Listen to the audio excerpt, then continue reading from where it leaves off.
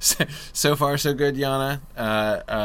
Still bearded after a full month. My wife is still going through the adjustment period. You know, the jury's still kind of out on it, I have to say. I can't promise the beard is going to be a long-term thing, but it's been okay. It's been okay, so that's been good. My mom likes it, so there you go, right? That's one positive vote.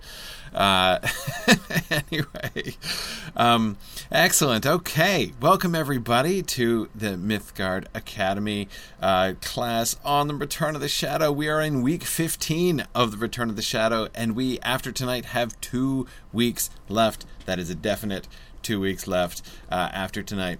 Today, we are going to look at some really fun stuff. But first, 2 things. First, I wanted to remind you that it's April now, and as it is now April, we are coming into the last month in which people are able to register for Mythmoot. So if you haven't yet, do it. Mythmoot is going to be awesome. It happens in the beginning of June 1st through 4th. I am super looking forward to that. I just realized this past week that the new Baron and Luthien book is going to come out during Mythmoot, like while we're all there together. So we're totally going to have the venue that we have has these awesome like fire pits outside where you can like sort of hang out under the stars next to the fire pit. We are totally doing some community read-alongs with the new Baron and Luthien book when it comes out. It's going to be awesome. Huge reading party at Mythmoot. I mean, how about that, right? Like, a new Tolkien book comes out, and like we're all there together. You know, it's going to be awesome. So, okay. Anyway, so Mythmoot is going to be fantastic. I'm so excited for Mythmoot. Again, June 1st through 4th. We have to stop taking reservations like fairly. The beginning part of May. So you've only got about a month to register now. So please don't forget to register. It's going to be awesome. So that's the first thing. Second thing is our new books, right? The electors have spoken and the election has happened. I think some of you have heard rumors about this on social media. One of the 2 books that won was not a surprise. I can't say that I've been shocked by it, and that is, of course, The Treason of Isengard, the next work in the History of Middle-earth series, continuing on through the history of the Lord of the Rings. So that's going to be awesome, right? But the second one was a little bit more of a surprise. In a sense, the electors have been flirting with this book for a long time, but they finally have decided to get serious. And to some of you, this might need a little bit of explanation. The other book is The Consolation of Philosophy by Boethius. I'm so excited about this. So, in case you're wondering why we're like reading a 6th century dialogue translated from Latin, a 6th century Latin philosophical dialogue. There are several reasons why. The primary reason why is I've been making allusions to Beowulf, I almost said, to Boethius, for many, many years. Basically, ever since I started my podcast, I've been making allusions to Boethius and how much it influenced Tolkien, how even more profoundly it influenced Lewis. C.S. Lewis is all over Boethius. And really, it's not just Tolkien and Lewis. Boethius is one of the most influential writers that nobody ever reads anymore. I mean, The Consolation of Philosophy was literally the number 2 bestseller of the Middle Ages. Like, the Bible, number 1, Boethius' Consolation of Philosophy, number 2. This was like one of the standard books that everybody knew and that influenced thinking and Western thought for 1,000 years, and the relics of it still remain today, even though nobody reads it anymore. It is incredibly, incredibly influential. So really important to know. And as I said, Tolkien knew it, Lewis knew it. It really influenced both of them. So it's going to be really fun to go through together. We're not gonna take all that long to do it. It's because it's quite short, certainly compared to the other books that we're doing. It's in 5 books. I'm thinking I'm probably going to schedule 7 weeks on Boethius. It's going to be awesome. So we're going to read it. We're going to read it in translation, Stephen. By the way, well, of course, one of the other finalists, if you saw the finalist list, I posted it. It was posted on the Mythgard Academy Facebook page. Was Maori's Mort Darthur and Ed Powell, our the chair of the Council of the Wise, was asking me. He's like, well, if Maori wins, what translation are we going to use? And I'm like, we're not going to use a translation. Are you kidding me? We're going to read Maori in the original. No question. Maori's Middle English is super easy. It's like way easier even than Chaucer. So we absolutely would have done Maori in the original Middle English. And what's more, we would practice we do some practice how to read it aloud, so you could read Maori's Middle English, which sounds different than Chaucer's Middle English because it's already in the middle of the vowel shift and stuff. That would have been fun. That would have taken forever. Oh my goodness. But anyhow, so it's going to be cool. So, but Boethius, I am so excited about Boethius. So we're going to do, this is our first medieval work that we're doing. So we're sort of stepping outside the modern period here, which is great. And I would want to, I want to just sort of say, for those of you who are nominating and everything, I think this is awesome. I think it's great to, we've been doing all sort of modern fantasy and science fiction so far, and of course that's great. That's our bread and butter, right? But I think it's I would be delighted to include pretty much any kind of books that you guys want to do, and not just books, right? If you guys want to do movies, you want to do like television series, you can do like a whole television series, but maybe like elect a season of a television show or something that we could do. That would be really cool too. So I would be totally happy to do any of that stuff. So I just want to let you know, as we continue on, we're in the 4th year now, I think. 4th year of the Mythgard Academy. There's no reason we have to sort of wind down and run out of material here. There's lots and lots for us to be talking about as we move forward. So, anyway, it's it's going to be cool. So Boethius, the reading assignments will be relatively short. Somebody, I forget who it was. Somebody was asking me if I think it was on Twitter. Somebody was asking me if we could do a bonus class on Chaucer's Middle English translation of Boethius at the end. That would be like super hardcore, right? Super geeky to do to be looking at a Middle English translation of this medieval Latin work. We could totally talk about it. I'm happy to sort of show some passages and how Chaucer turned some of the things. Maybe I'll actually integrate that in as we go because that'd be fun. But anyway, whatever. It's going to be great. So that's what we're going to do right after. So when we finish the Return of the Shadow, as I said, 2 weeks. We got this week and then 2 more weeks. We are going to be done. And what's today? The 5th, right? So we're looking at, the 19th? 19th of April is going to be the last day of the Return of the Shadow class. And I'm completely serious about that. That's actually going to happen. I may have to go for 3 or 4 hours that night, but we're totally finishing that night. I don't care. Then we're going to have... Then we're going to have a little break, right? Because I'm going to be away for a couple weeks. And then we'll start, so in May, we'll start Boethius. And then we'll do Boethius for, as I said, I think probably 7 months. So then we're looking at starting Treason of Isengard, by like July-ish is when it's sort of the middle of July. So that's the trajectory for Mythgard Academy stuff. So... did I say 7 months? I didn't say 7 months. Did I 7 weeks? Did I say 7 months? Oh, I was just a little slip of the tongue if I did that. Oh, no, as if I would really do that. No, it's all good. 7 weeks. 7 weeks. Yeah, I totally did say that, James. Oh well. No, that was totally not a Freudian slip at all. No, that was just a completely innocuous mistake.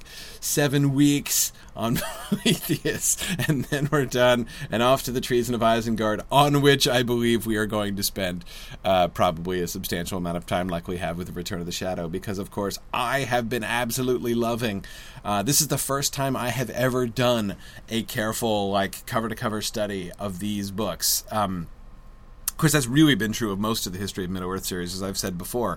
I've sort of read around in them and done lots of reference and stuff, and, I'll be thinking about a thing, so I'll go back and I'll read that bit in the History of Middle-earth, but I've never done, cover to cover to cover, just, all the way through the History of Middle-earth series and kind of thinking about them as a unit in this way that we've been doing.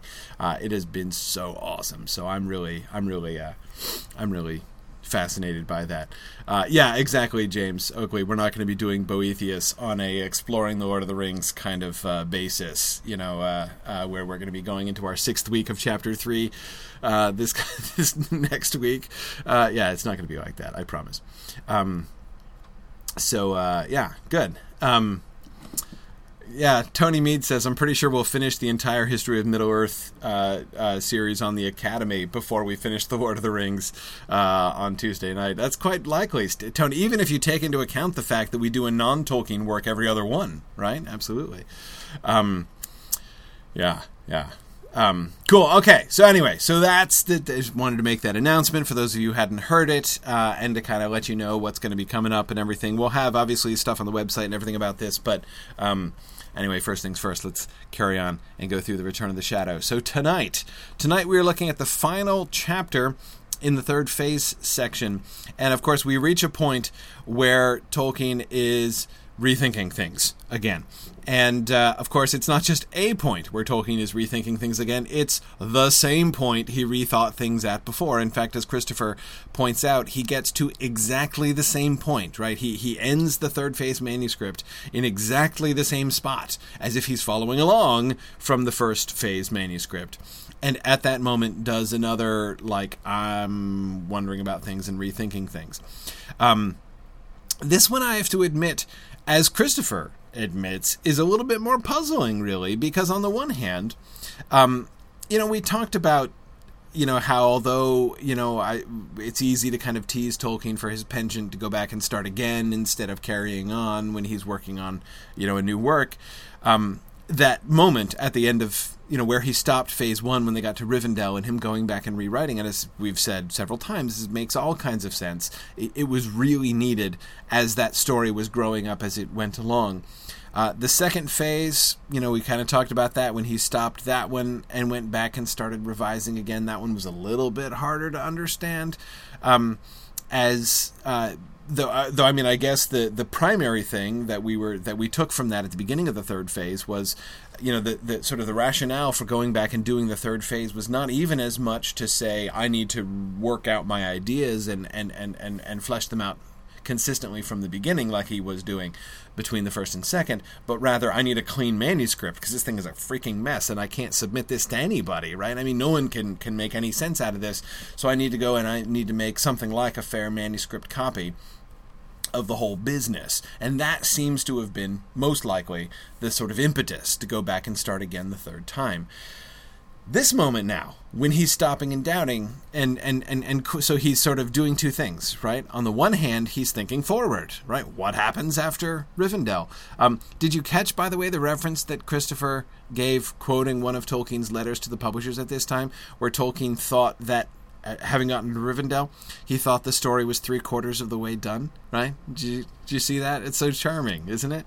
Or again, such a wonderful testimony to how little Tolkien suspected about what was really to come, right?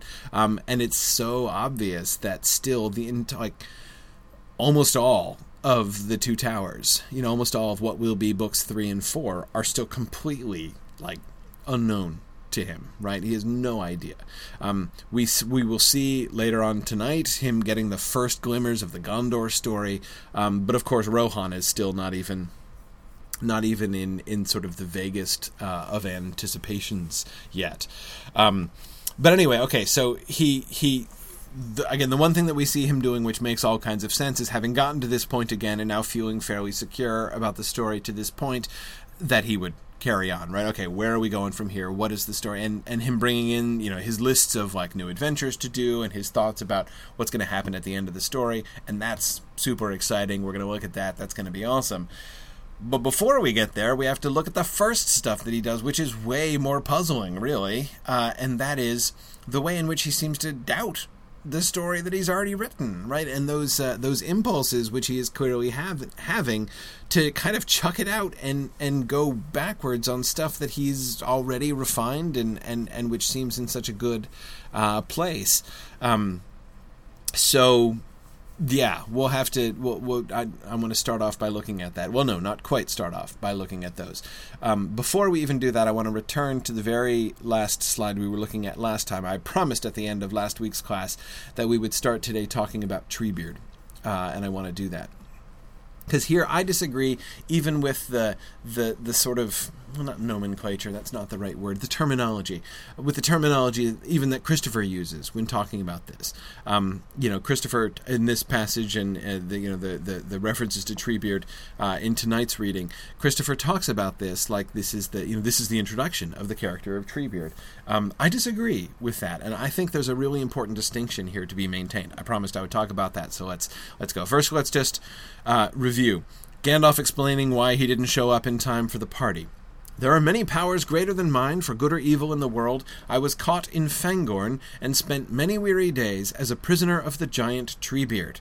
It was a desperate, anxious time, for I was hurrying back to the Shire to help you. I had just learned that the horsemen had been sent out. Okay, so again, can we say, like, this is the introduction to Treebeard? No, this is not the introduction to Treebeard. Let me explain what I mean by that.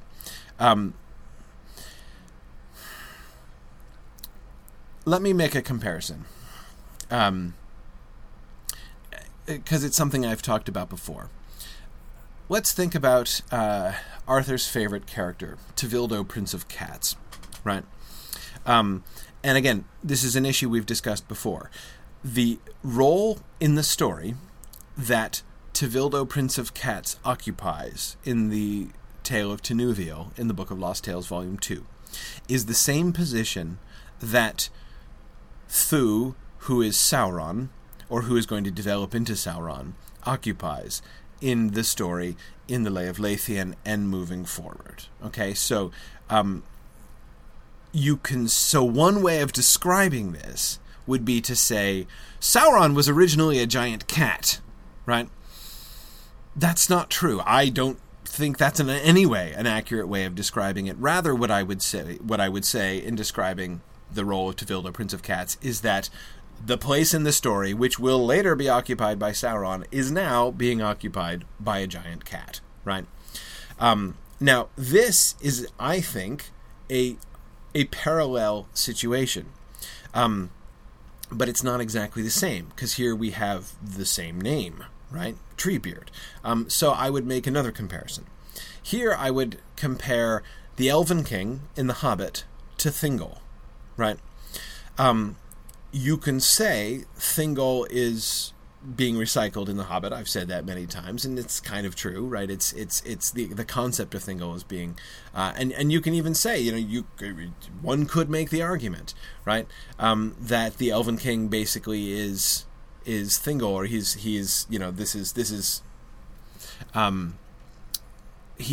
is being copied on Thingol. And the argument I've always made there is, no, yes, it's the concept of a woodland king who's, and like even many of the details of his, who lives in the caves in the middle of the forest with the magical gates and the crossing the river and all that stuff. All those things, of course, yes, very, very, very closely parallel. Does he clearly have Thingol and Menegroth in mind when he is making that? Yeah, again, it's those concepts he's recycling, but they're not the same. The Elven King is not Thingol, right? Because his story is fundamentally different. No woodland elf, I don't care if he's a woodland elf king. I don't care if he's a woodland elf king who lives in caves. If he has no fey wife, right? If he's not married to Melian and he doesn't have a daughter Luthien, he's not Thingol. It's a totally different story. And I think here about the points that Tolkien made in On Fairy Stories.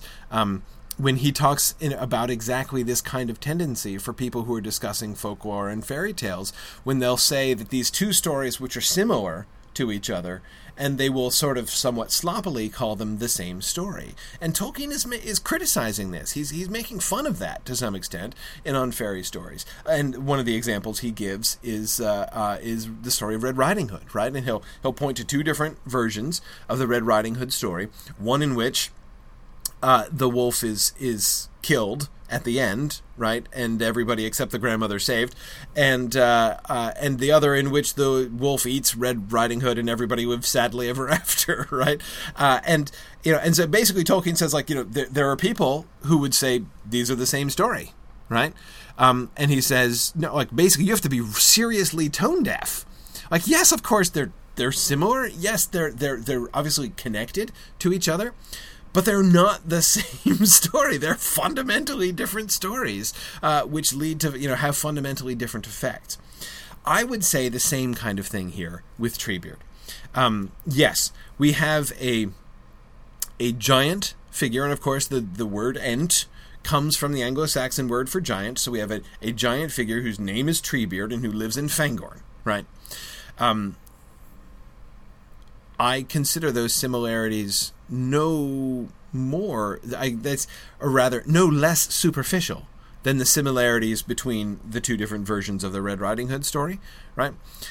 So I would say, again, the statement, this is the moment that Treebeard comes into the story, right? This is Treebeard's first introduction to the story, is, if not wrong, I consider it deeply and fundamentally misleading. Because when you say, when Treebeard comes in, you're talking about the Treebeard from The Lord of the Rings. You're talking about the Ent, right? This is not Treebeard the Ent. This is Treebeard the Tree Man, right? That is to say, the giant. And we were seeing before how the first impulse, right? The giants were going to be an element. We saw that way back in the first draft of Sam's conversation with Ted Sandyman, right? And specifically the reference to tree men, and we talked about that. This clearly seems to be giants. Remember how in the Earendel stuff, where he had the tree men as well, the tree men were paired with pygmies? Right, you got the giants and you got the pygmies, right? Different adventures that he has in these different crazy islands during his travels, right? So tree men clearly meant giant, right?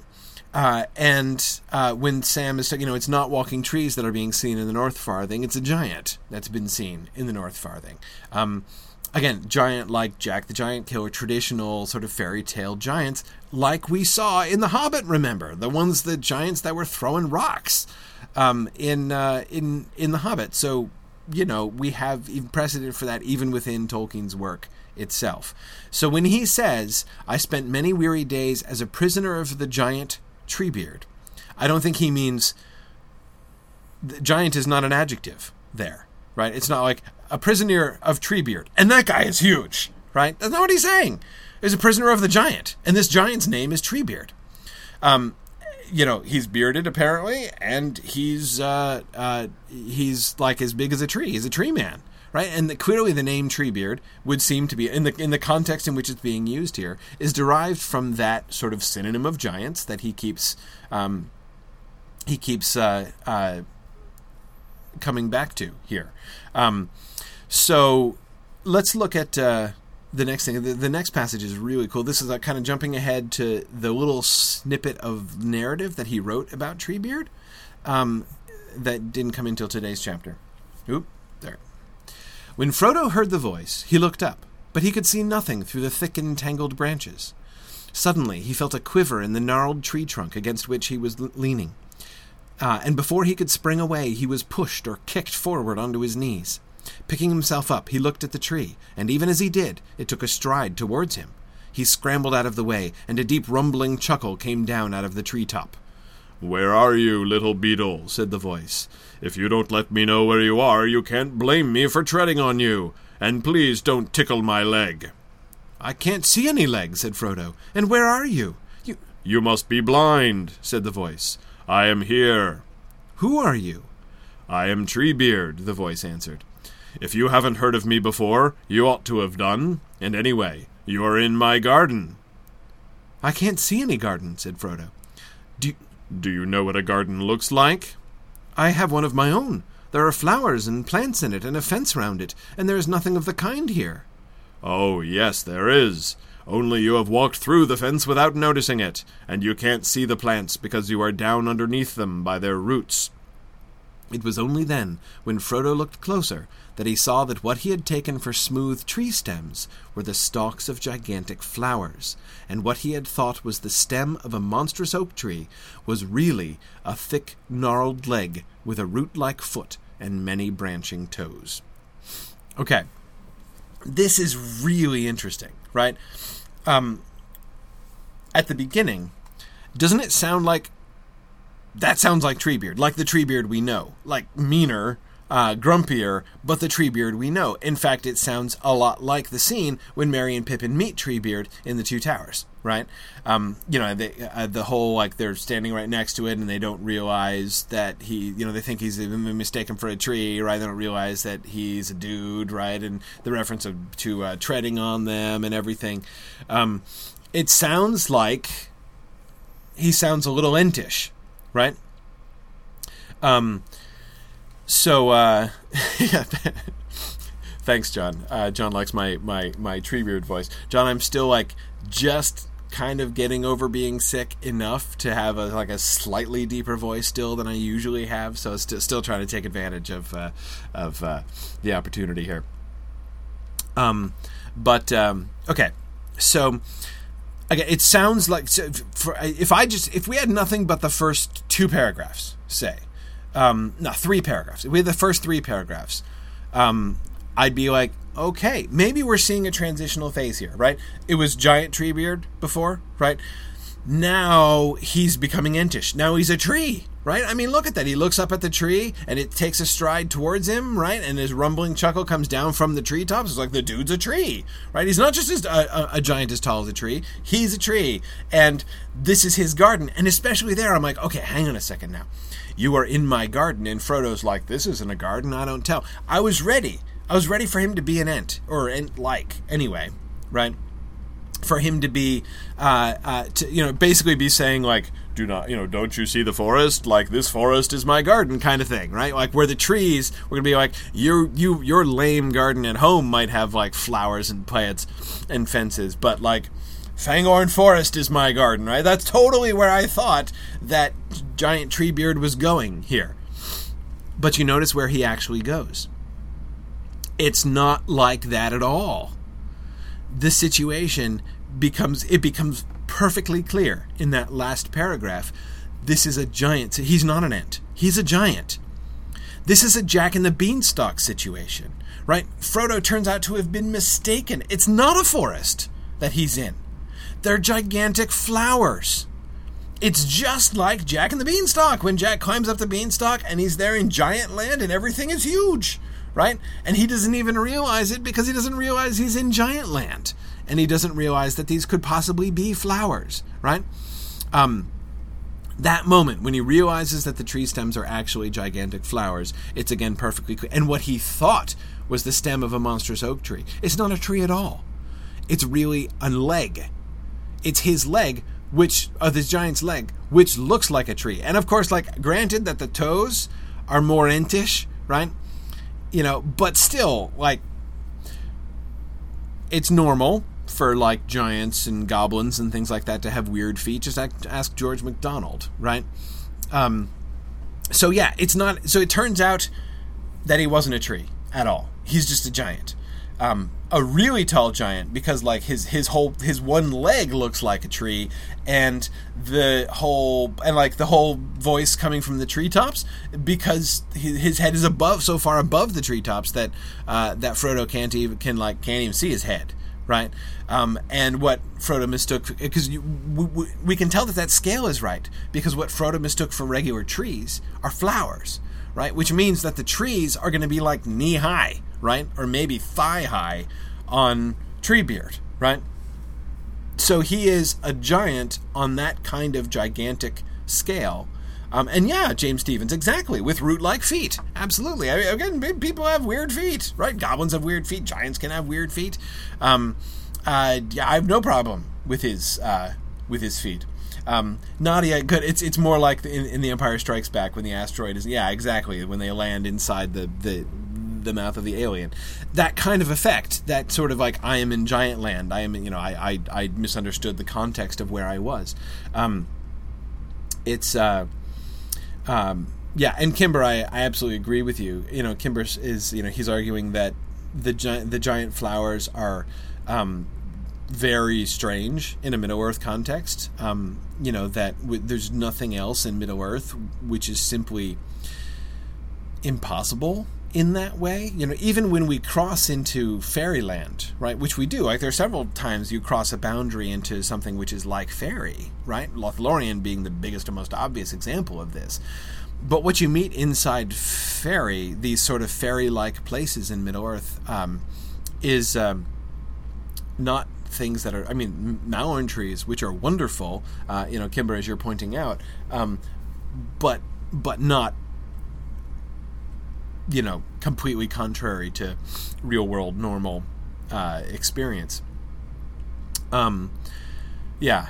Ben, he must be as big as a mountain or a hill. But again, that's giants, right? And honestly, Ben, I wouldn't be a bit surprised if the giants in The Hobbit were of similar size, actually. Yeah, absolutely. So anyway, this passage, more than, it started getting me thinking like we were with Ents already, but by the end I think it's perfectly clear we're nowhere near Ents yet. So this guy, he's a giant, right? English translation, the Anglo-Saxon translation of which is Ent, and his name is Treebeard. But this is not the dude that we meet. This is not even the precursor of the dude, right? When he decides that he is going, maybe we can in some sense see the germ of the thing, right? With the root-like foot and branching toes. Maybe that sort of shows us like the way that Tolkien's mind is like beginning to move in that direction, and that he's later going to follow that up. But this isn't Treebeard. The character of Treebeard, because again, I'm not going to call him the Treebeard that we know until he is an animated tree. Like, that is the essence of Entness. Like, the tree-ishness of Ents is in my mind the absolute essential thing about them. And to call this giant, to say that this giant is the same character, but he's going to go through some changes, right? Is just like saying the two different Red Riding Hood stories are the same story. There's just a little plot deviations between them, right? Again, you can say that, and in saying that, it's not like you're saying something totally nonsensical, because there are lots of interesting similarities between the two different versions of the Red Riding Hood story, just as there are some interesting similarities between this giant and the Ent that we will meet later on. But to say this is merely a development from one to the next, a development of the same character, to me that's not even saying anything useful. Rather, like saying Sauron is going to come in and he's going to displace Tevildo and take his spot, right? So Treebeard the Ent is gonna the giant Treebeard is gonna be discontinued. This guy has no future. This character is a dead end path, right? What instead we're going to see is Tolkien's going to develop a new character. And that new character is going to have this name, right? He's going to reuse that name for his new character. But that new character has very little in common, right? The name and the toes. That's pretty much all that the new Treebeard is going to have in common with the old Treebeard. So that's why, again, it might seem like kind of nitpicking to say, like, well, you shouldn't call it the same character because it's just not exactly the same. But again, it seems to me an important kind of distinction. Anyway, so yeah, exactly, Jonathan. This is not the Treebeard you're looking for. I absolutely agree. He differs root and branch, Tom. I think that's exactly it. Okay, good. So that's my little Treebeard rant. I actually found I was having a problem this week as I was preparing for class. My problem this week was that I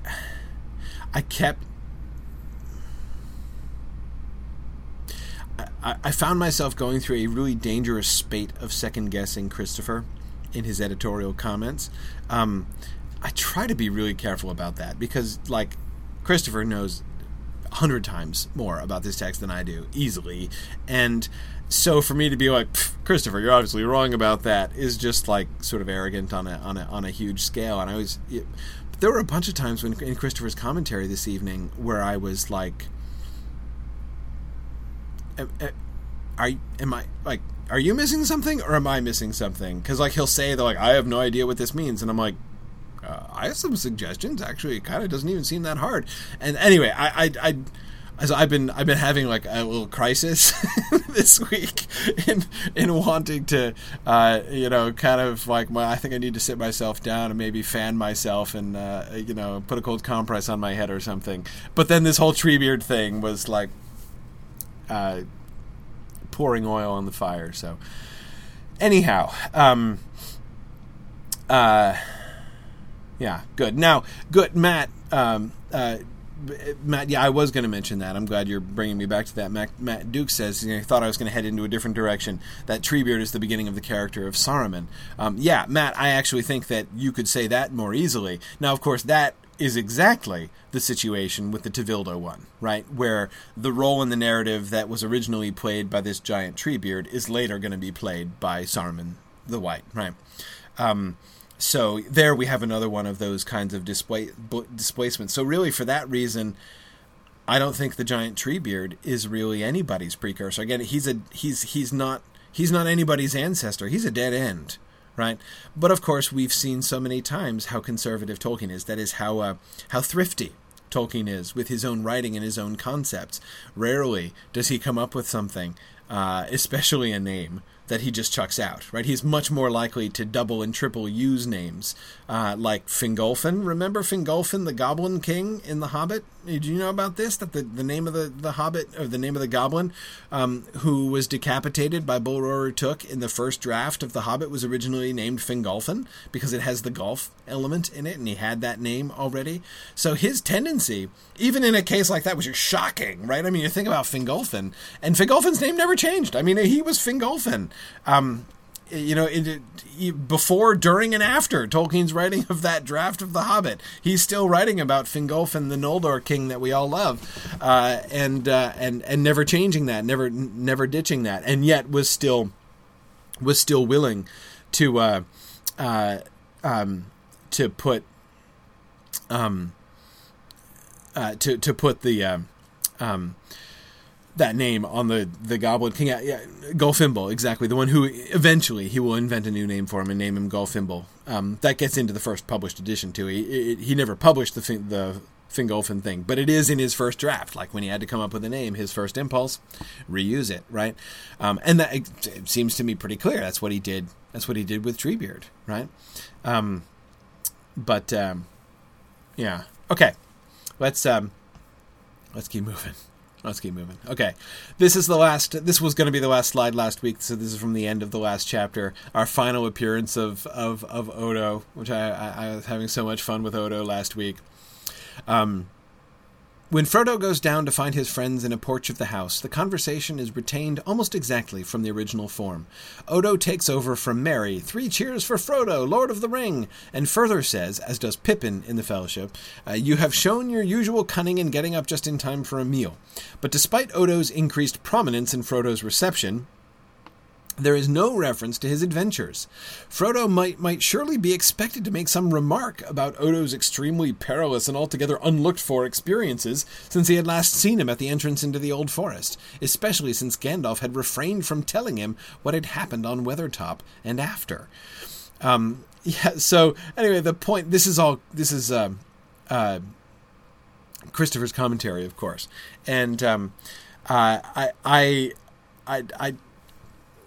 this is just, you can't keep a good hobbit down, right? I mean, Odo, remember that this is after Odo's been killed off, right? Gandalf reports Odo missing, right? Odo is missing and presumed dead by Gandalf, and Gandalf goes to Rivendell, and then they meet Glorfindel, and they're like, we're so sorry to hear about Odo's death. and Glorfindel's like, oh yeah, no, he had a hobbit with him. What, was he missing? We never heard anything about him being missing. And then they show up and here he is, and he's like, hey guys, never left, I'm here again, and it's just the 5 of us once more. And I think it's just kind of awesome. It honestly, it kind of makes me sad to know that eventually Odo is gonna go. Right? I mean, Odo's not gonna survive into the published text. We know how this story ends, right? And yet, like the great valor and perseverance of Odo throughout this whole process really kind of makes me wish it's making me root for the underdog here. But you're right, Nadia. Will always be with us in our hearts. So that's certainly true. Yeah, but anyway, so it's just, I just, again, the mere fact that Tolkien's, again, thinking about to sort of refrain for a moment from giving Odo like personal agency, as if he had personal agency in this sort of decision. But again, just this impulse by Tolkien, right? Not only to reverse his decision to kill Odo off, right? But to just write him in so casually here, like such that Christopher himself is like, you'd think Frodo would have been a little bit more curious here, right? That it might have come up like, hey, Odo, what the heck? What are you doing here? What happened to you? Where have you been? The fact that this doesn't happen is to me a really delightful testimony to Tolkien's being continually reconciled and re-reconciled to the idea of having Odo in.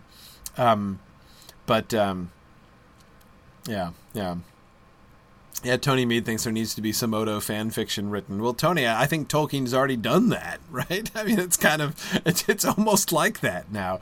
It's beginning to achieve that kind of like fan fiction cult popularity for Odo. Anyway, okay, all right. On to today's chapter. So there are three things I want to look at. First, I want to look at the beginning. Then I want to pause in the middle and talk about Trotter and what we see about his speculations about him trying to decide who is Trotter, right, and what's Trotter's backstory. Because we've been talking about that, and we've seen some suggestions and implications, but it hasn't really worked out too much in detail yet. And then, of course, his looking at the further adventures and the ending, which are really awesome. So let's keep going here. Okay. So first, we start with the shocking suggestion. So this section of the chapter I find really puzzling. Why? Why does Tolkien do this? So let's see if we can see, in order to try to understand the why. And again, we can't get inside Tolkien's head. Again, when I ask why, that's not what I'm asking. What I am asking is, what is the pattern here? What pattern emerges from this? What exactly does Tolkien seem to want to do with the beginning? What is the what do these things show us about the story that he is thinking of rewriting? You know, the direction in which he's thinking of pushing the story here. So, okay, new plot. Bilbo is the hero all through. Merry and Frodo his companions. This helps with Gollum, though Gollum probably gets new ring in Mordor.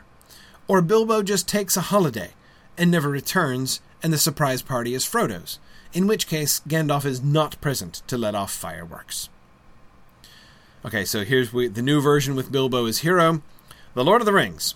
This begins, "It is all most disturbing, and in fact rather alarming," said Bilbo Baggins, and the matter is the same as in ancient history, with Sam Shear's audible outside, altered only as was necessary, since Gandalf was here speaking to Bilbo, not Frodo, but this text peters out after a couple of sides. So remember, it's all most disturbing and in fact rather alarming. This is at the transition at the beginning of the conversation between Frodo and Gandalf in Chapter 2. Right? Remember the part of the conversation where where Frodo's like, "Last night you began to tell me some alarming things, and then you stopped, saying it would probably freak you out less if I let you think the worst for several hours and then start this conversation again in the morning." Right? You remember that part of their conversation? So the new suggestion is that's page 1 of the book. Right there, that sitting down conversation. Now, okay, so on the one hand,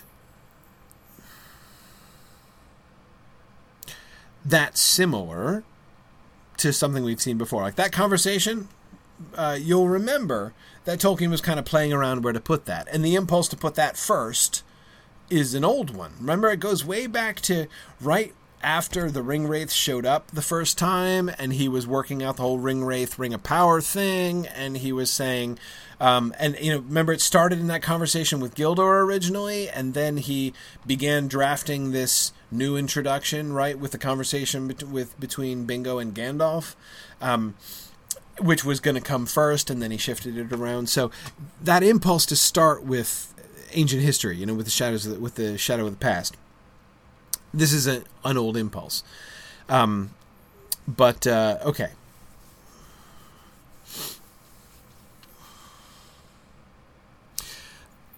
Mr. Raven King, I agree. This is a weird suggestion for the direction of the story.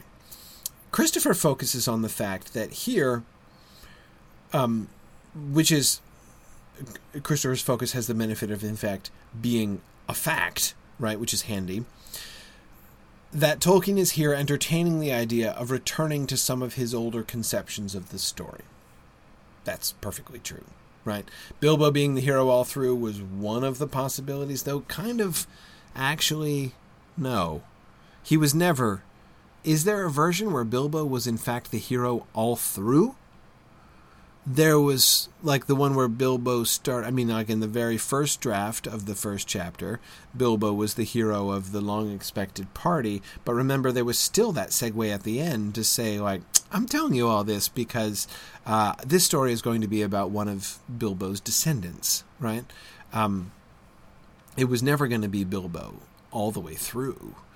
But anyway, even ignoring that technicality, yeah, okay. Bilbo, also again, Christopher points out that Bilbo vanishing quietly and then Frodo throwing the party and leaving immediately afterwards. Again, that was a thing, right? That was what draft 3, right, of the long, or maybe it was draft 2 of the long expected party. So okay, like, yes, I see that this is Tolkien toying with the idea of bringing back those older ideas. But what I'm interested in is, why? Why would he do that? And again, please remember what I'm asking. When I'm asking why, I'm not asking what was in his mind or what was his psychological motivation. What I'm asking is, what direction exactly is he thinking of pushing the story here? Because, you can say that Bilbo is the hero all through, right? But you got to think through, what on earth does that mean? What do you have to do to the story? In what ways would a story with Bilbo being the hero all the way through be different from the story that he had already been telling? That, to me, is what is super interesting about this. And even if we just look at the second one, right? Which is less radical. Bilbo just taking a holiday and never returns, and the surprise party is Frodo's, right? Let's just start with that one, because that one is simpler, right? What's the difference? What is the motivation for this change? That is to say, in what direction is this going to push the story compared to the one that we're familiar with? Okay, well, let's think. If Bilbo just takes a holiday, clearly, one thing is we don't get the big portentous departure of Bilbo. And especially thinking about what we saw in the third phase draft in particular, we don't get the choice that... Remember the kind of apologetics that Tolkien was doing in the narrative, in the conversation between Gandalf and Frodo, sticking up for Bilbo? Like, Bilbo couldn't help it. Don't think that Bilbo was just, like, screwing you over or something, Frodo. Like, don't be upset with Bilbo. You remember that bit that was added into the third phase? Because Tolkien seemed to be wrestling with the idea that if Bilbo knew that the ring was dangerous, that it was having an effect on him, that it would have an effect on Frodo when he handed it over, how do you handle his handing of it over, right? Without thinking less of Bilbo for passing the buck in that way to his nephew. And we saw Tolkien trying to sort of qualify that. Well, that seems to be one effect of this second change. Bilbo just taking a holiday. If he's just taking a holiday, then he doesn't understand the significance. He's not leaving because the ring is having an effect on him and he wants to leave it behind. He's doesn't suspect what's going on, right? With the ring and everything. It makes Bilbo completely innocent of that stuff. So, okay, I can kind of see that. The shift to making the party Frodo's party might to me, actually, that seems like a less radical shift, actually, than the other half of that, because, I think that the Bilbo leaving, just taking a holiday, seems to me to have a bigger impact on the story than making the surprise party Frodo's. Because the only difference there, the only difference between Frodo choosing to throw the long-expected party and leave the Shire in a spectacular way is the fact that he's supposed to keep it a secret, right? That he's supposed to be stealthy in his departure, and that's not a very stealthy way to depart. But notice that Tolkien has taken that into account, right? By having Gandalf not there at all. So it would seem that the new story is going to have Frodo not acting like a fool, but not understanding, right? Frodo being innocent. In other words, it's not at all clear to me that Frodo is going to get a Shadow of the Past chapter, especially since it seems like, if anything, that comes in with some of that material anyway, comes in with Bilbo, which would seem to contradict the taking a holiday thing that we were just looking at. I don't know. But no, it doesn't, because that's not the version that he's telling there. This is the with Bilbo as hero version of the story. So what was going to happen with the ancient history chapter in the surprise party as Frodo's version of the story? I don't know. Gandalf isn't there, right? So maybe they don't have that conversation, or maybe they don't have it yet. Maybe he's going to push that back until when Gandalf finally catches up with him. Maybe they're not going to have it until Rivendell. I don't know, right? Maybe he wants Frodo to be a complete noob when he's on the road, have no idea who these Black Riders are, right?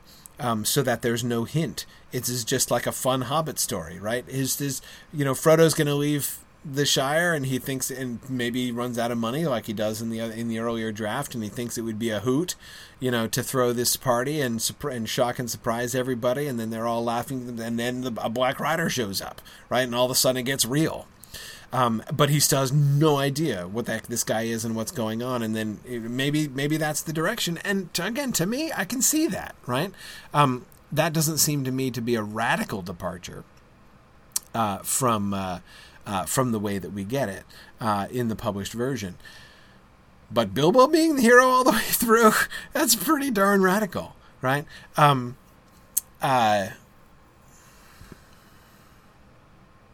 Maybe.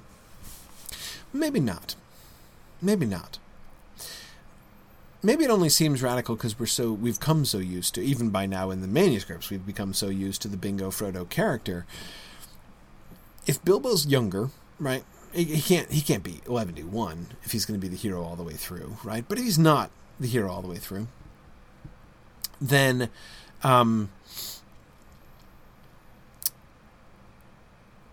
he could still be in a similar position. I mean, again, we see him about to have the ancient history conversation with Gandalf there in that beginning, right?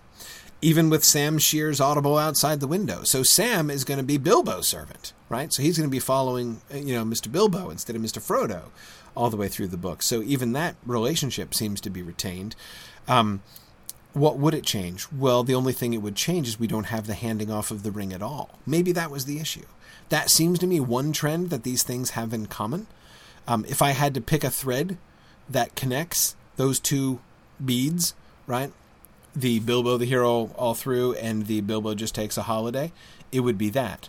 That is to say, Bilbo not being overwhelmed by the ring yet, right? And Bilbo wanting to change the dynamics of the handoff of the ring. And of course, the simplest way to do that is eliminate them, right? Don't have him hand off the ring at all. Just have Bilbo not yet affected much, if at all, by the ring, or at least not more than Frodo is at the beginning of the story, and carry on from there with Bilbo, right? Let's not have any handoff. So That's fine. Now, a couple of you are pointing out, as of course Christopher makes a big deal of the fact that earlier on in the writing, Tolkien seemed to be really worried about the fact that he had promised readers that Bilbo lived happily ever after to the end of his days, and those were extraordinarily long, and that if Bilbo becomes the hero all the way through, we've thrown the happy ending straight out the window. Christopher says, and I think he's right about this, like, that doesn't seem to be a big issue, right? That Tolkien seems to be willing to let that go. It meant a lot to him before, but this would seem to change that policy. I agree. But that's okay. I mean, again, remember the whole kind of conceit of The Hobbit from within the frame of The Lord of the Rings is that it's derived from Bilbo's book, right? So, I mean, of course, when Bilbo wrote his book, and he'd already written the There and Back Again version of his book before these adventures begin, right? Basically, and he lived happily ever after till the end of his days line from The Hobbit becomes not a sort of objective, authoritative, authorial statement, but rather an expression of optimism on Bilbo's part when he was at that phase of his life. Right? He's come back from his journey and he thinks like, well, that's it. I'm settling into retirement now. No more adventures for me. So I'm gonna say I lived happily ever after and say the end. But of course, it's not really the end, right? So it would be more about the opening up of a new story that Bilbo hadn't foreseen, rather than an actual contradiction of something which had been stated with authorial, auctoritas there. Jennifer, great question. Jennifer says, it looks like he's planning here to make Gollum an active participant in the story. Is this new? There were hints that Frodo / Bingo was going to meet Gollum in the conversation between Gandalf and Frodo about Gollum. So it seems to have been on the table, I would say, from the beginning, but that does seem to be part of things there. Yeah. Okay, let's keep going. Another set of notes. Go back to the original idea. Make Frodo or Bingo a more comic character. Bilbo is not overcome by Ring. He very seldom used it. He lived long and then said goodbye, put on his old clothes, and rode off. He would not say where he was going, except that he was going across the river. He had 2 favorite nephews, Peregrine Boffin and Frodo, written above Falco Baggins. Peregrine was the elder. Peregrine went off and Bilbo was blamed, and after that the young folk were kept away from him, only Falco remained faithful. Bilbo left all his possessions to Falco, who thus inherited with interest all the dislike of the Sackville Bagginses. So here we see him, as we see him doing several times in these notes, doubting also the name of Frodo. Now this one I think is easy for us to exaggerate the effect of. Right? I mean, on the one hand, this seems to us a big deal. I mean, we finally got to Frodo from Bingo, right? We've finally left Bingo behind, and we see him not only contemplating bringing back Bingo on several occasions here in these notes, but also considering moving in an entirely different direction, right? Ditching Frodo and calling him Faramond, right? Or Falco. And of course, here for the rest of this little outline, he is Falco all the way through there.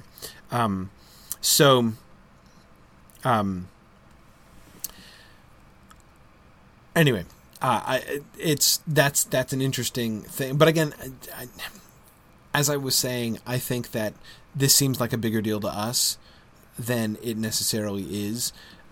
It's a big deal to us because we know what's going to come at the end, right? We know that it's going to be Frodo. So when he suggests Frodo, that name seems to us inevitable, right? And so when he's considering changing it back to Bingo or changing it to Falco, it seems like he's fighting fate, right? It would not have seemed to Tolkien like he was fighting fate. And the name Frodo has been kicking around and shifting about and fading out at various points. So it's not really shocking, I think, that this would happen. But again, notice how we see explicitly here that same thread that we saw in the other ones. Bilbo is not overcome by the ring. He seldom used it. He lived long and then said goodbye, right? Put on his old clothes and rode off. So we have Bingo as an innocent passer-on of the ring, passing on the ring, having no idea what it was that he was passing on. Yeah. Okay, let's keep going. The ring begins to have an effect on Folko. He gets restless and plans to go off following Bilbo. His friends are Odo Bolger and Merry Brandybuck. Again, Odo is like I'm tempted to make a. It's like in Prince Caspian, right? Odo's like a badger. He holds on. Anyway, sorry. Okay, his friends are Odo Bolger and Merry Brandybuck. Conversation with Gandalf as in tale. Folko gives the unexpected, read long expected, party, and vanished as in original draft of the tale, but bring in Black Riders. Cut out whole part of Gandalf being supposed to come. Make Gandalf pursue the fugitives, since he has found out about Black Riders. The scene at Crick Hollow will do, but without Odo complication. Make Gandalf looking for Folko. In that case, Gandalf will not be at final party, and send Trotter. Find Bilbo at Rivendell. There Bilbo offers to take up burden of the ring, reluctantly, but Gandalf supports Folko in offering to carry it on. Trotter turns out to be Peregrine, who had been to Mordor. Okay, couple things here. All right.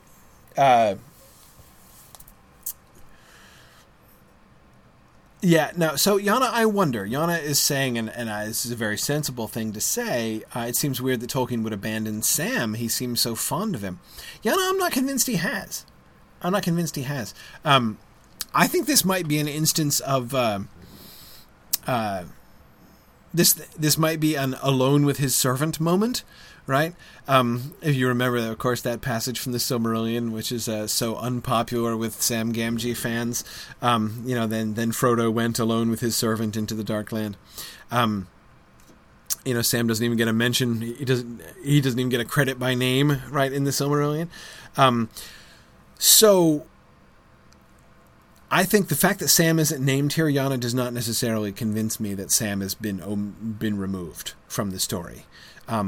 I think that he might be assumed, right? Whichever one of them it is, Bilbo, Frodo, Folko, right? Sam comes in, so I'm not convinced that this means I'm cutting Sam, because remember, Sam, ever since Sam came in, Sam's not been in doubt.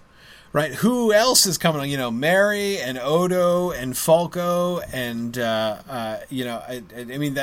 those guys have been in flux, right? Sam has not been in flux since he came in. So I think when he says his friends are Odo Bolger and Merry Brandybuck, he's not going to include Sam in that list. Sam isn't his friend. Sam is his servant, right?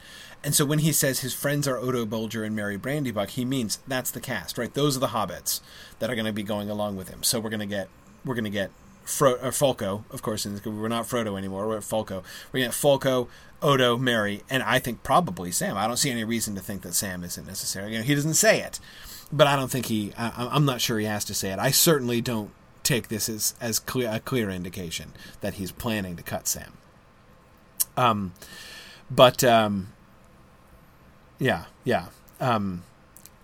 Exactly. Yana was just saying that it says that those are his friends, not his companions. Exactly. Good. Okay. So, what else do you notice here? Oh yeah. Nancy, the business with Trotter, right? Send Trotter.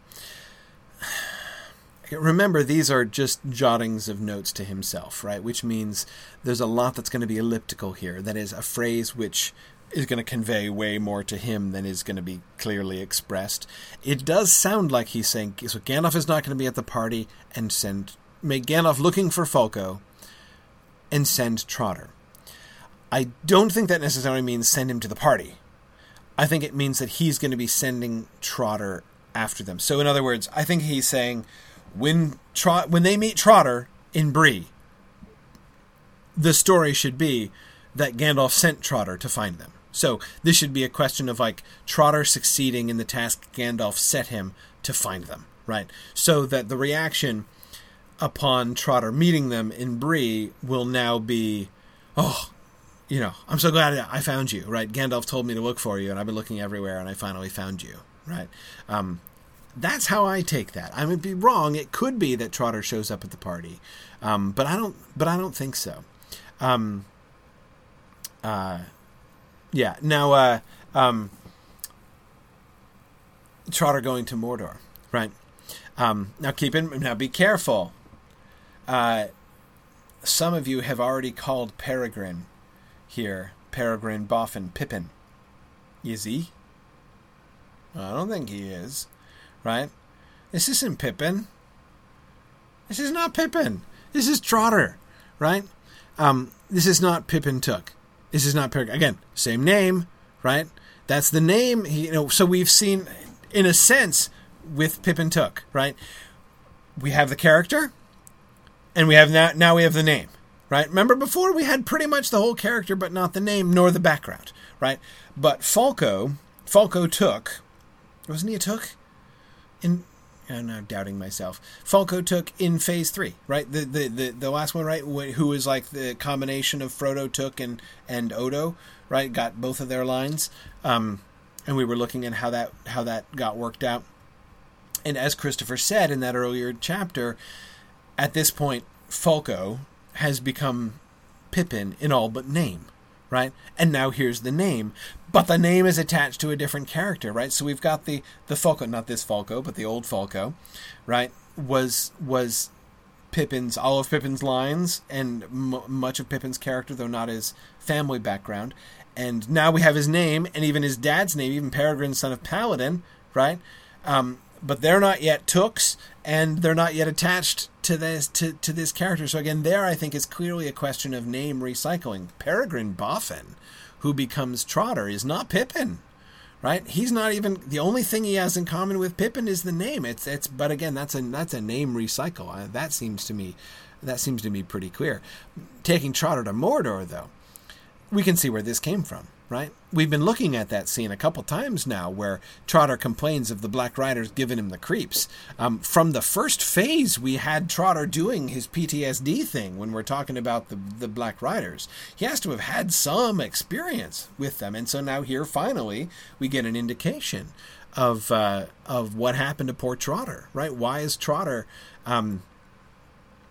his face become a mask of pain when he thinks about the ring wraiths. Well, because he's been to Mordor, apparently, and presumably has had some unpleasant experiences there, as one can imagine one would in Mordor. Exactly, Ben, that he was tortured there. Yeah, exactly. That seems very likely that he was captured and tortured in some way. Yeah. See, Arthur, yes, exactly. It wasn't in this class. I gotta say, I will be relieved when we in this class move on to the Treason of Isengard, and the two classes I'm teaching on back-to-back nights cease going over exactly the same chapters, because my brain, I am having a really hard time keeping straight. Like, was it in this class that we talked about this? I believe that it was in my Tuesday night class when we were talking about the name Peregrine, and how interesting it is that he was... Yes, no, it definitely was on Tuesday, that we were talking about this, that Peregrine's name means pilgrim, means wanderer. And it seems like an odd kind of name for Pippin Took, right? Well, notice it's not an odd name, and it's a perfect name for Trotter, right? Yes, he's a peregrine. He's a pilgrim. He's a wanderer. He's a traveler.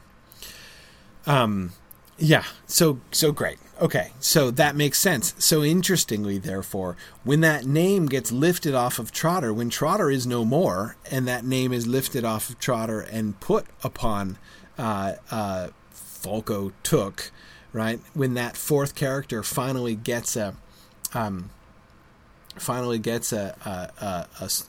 name that he's going to keep forever, it no longer fits him as well, right? It's recycled, but it still kind of bears the memory of the character to which it was originally applied, right?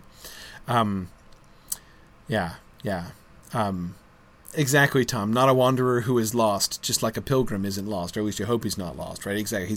He's wandering, but he's got a destination, right? Even if he's not always in a hurry to get there, it's not making a beeline. But yeah, I mean, it's because when you're on pilgrimage, it's about the journey too, not just about the destination. But you do have a destination, and you're not lost. Anyway, okay. What else? Oh yeah, Gandalf. Okay, so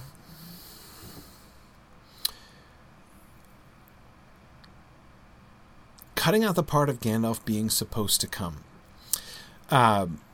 This too seems to me like an interesting and kind of sensible revision idea, right? Remember, we saw in the first draft, in the first phase, we had a problem with the fact that Gandalf was there, right? And he didn't know that anything was wrong, and he was, with the whole push along thing, right? And Tolkien addresses this in the second and third phase by having Gandalf absent, right? So if Gandalf doesn't, and then he's desperately trying to catch up with him, and then he's actually leading the Black Riders on with the whole fake Baggins thing, right? With the valiant decoy work of Odo, which is clearly the Odo complication that he's referring to here. The fact that Gandalf has Odo and is doing a mock Baggins thing. But anyway, so simpler. This is one step simpler, right?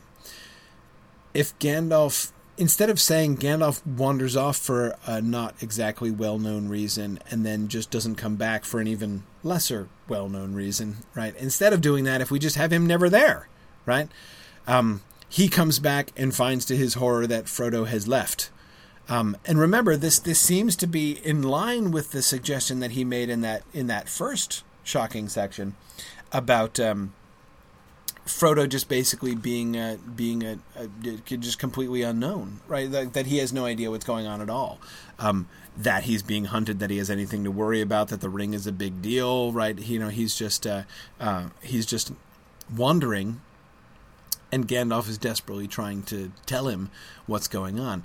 That's interesting. I mean, again, it creates some problems, right? Because then we get right back to the problem that Tolkien had at the very beginning. Why wouldn't Frodo turn on the ring when the Black Riders show up, right? So that question kind of comes in again pretty big when we get here. And here we can see most clearly the changes that he's making with Bilbo, right? Less emphasis on longevity caused by ring until the story has progressed. Important. Neither Bilbo nor Gandalf must know much about the ring when Bilbo departs. Bilbo's motive is simply tiredness, an unexplained restlessness, and longing to see Rivendell again. But that is not said. Finding him at Rivendell must be a surprise. B. Gandalf does not tell Frodo to leave the Shire, only mere hint that the Lord may look for the Shire. The plan for leaving was entirely Frodo's. Dreams or some other cause, added restlessness, have made him decide to go journeying. To find cracks of doom? After seeking counsel of Elrond, Gandalf is simply trying to find them, and is desperately upset when he discovers Frodo has left Hobbiton. Odo must be cut out or altered, blended with Folco, and go with Frodo on his ride. Only Meriadoc goes ahead. The blended with Folco thing is beautiful, right? So remember, Folco is the character who already is a blending of Odo and Frodo took, right? When he says that he's got to blend Folco with Odo again, we're going to get now a double dose of Odo in Folco. That's because, remember, Folco has already he now has an identity, the old Odo identity, the old role that Odo played in the Crossing of the Shire with Bingo and Sam. That's been merged into Folco, right? So now we have Folco Took, the companion of Frodo and Merry, though again Merry doesn't cross with him, and Sam. But now we still have Odo because he keeps popping back up. So we have the new Odo, who is now the decoy Baggins and the one who gets left behind and who ends up serving as a decoy, right? So he's gonna either cut Odo, or notice how he's not even any confident anymore that he can cut Odo, right? Odo must be cut out or altered, right? Notice he's already compromising with himself. Like, I know when it comes to it, I'm not going to have the fortitude to cut Odo, so I've got a plan B already worked out, right? So the blending, I think, there is the two roles. The role of the companion who walks with them across the Shire, and the role of the one who stays behind, Right. Those, I think, are the two things that he's talking about blending. Yes. Tom Hillman says Odo regenerates more than the Doctor does. Yeah, so true. So true. Okay, good. So notice, here, the idea of Frodo leaving with... this is a really interesting version of this story, right? That Frodo has departed on his own, right? But we already have had the Ancient History chapter. So Gandalf has told him the Ancient History chapter. He's just decided on his own, this is the best thing to do. I'm going to go off and find the Cracks of Doom. And then Gandalf comes back and is like, what? He's gone. I wanted to tell him about the Black Riders. And that's really interesting. Right? Because, again, this doesn't have Gandalf be like, I'm going to go wander off for no reason. Instead, it has him coming in desperately trying to give good advice, right? Trying to help and even to rescue Frodo, but thwarted by Frodo's own decisiveness, right? That he's gonna just go ahead and set out, right, without Gandalf. Remember the original name of Chapter 3? Was delays are dangerous in the third phase, right? So now it's like delays are dangerous, but apparently leaving early is dangerous too. So non-punctuality is dangerous, I guess, is sort of the new concept here. Jennifer, great question. Jennifer says the ring seems to be causing the restlessness, but is it also causing Frodo's dreams?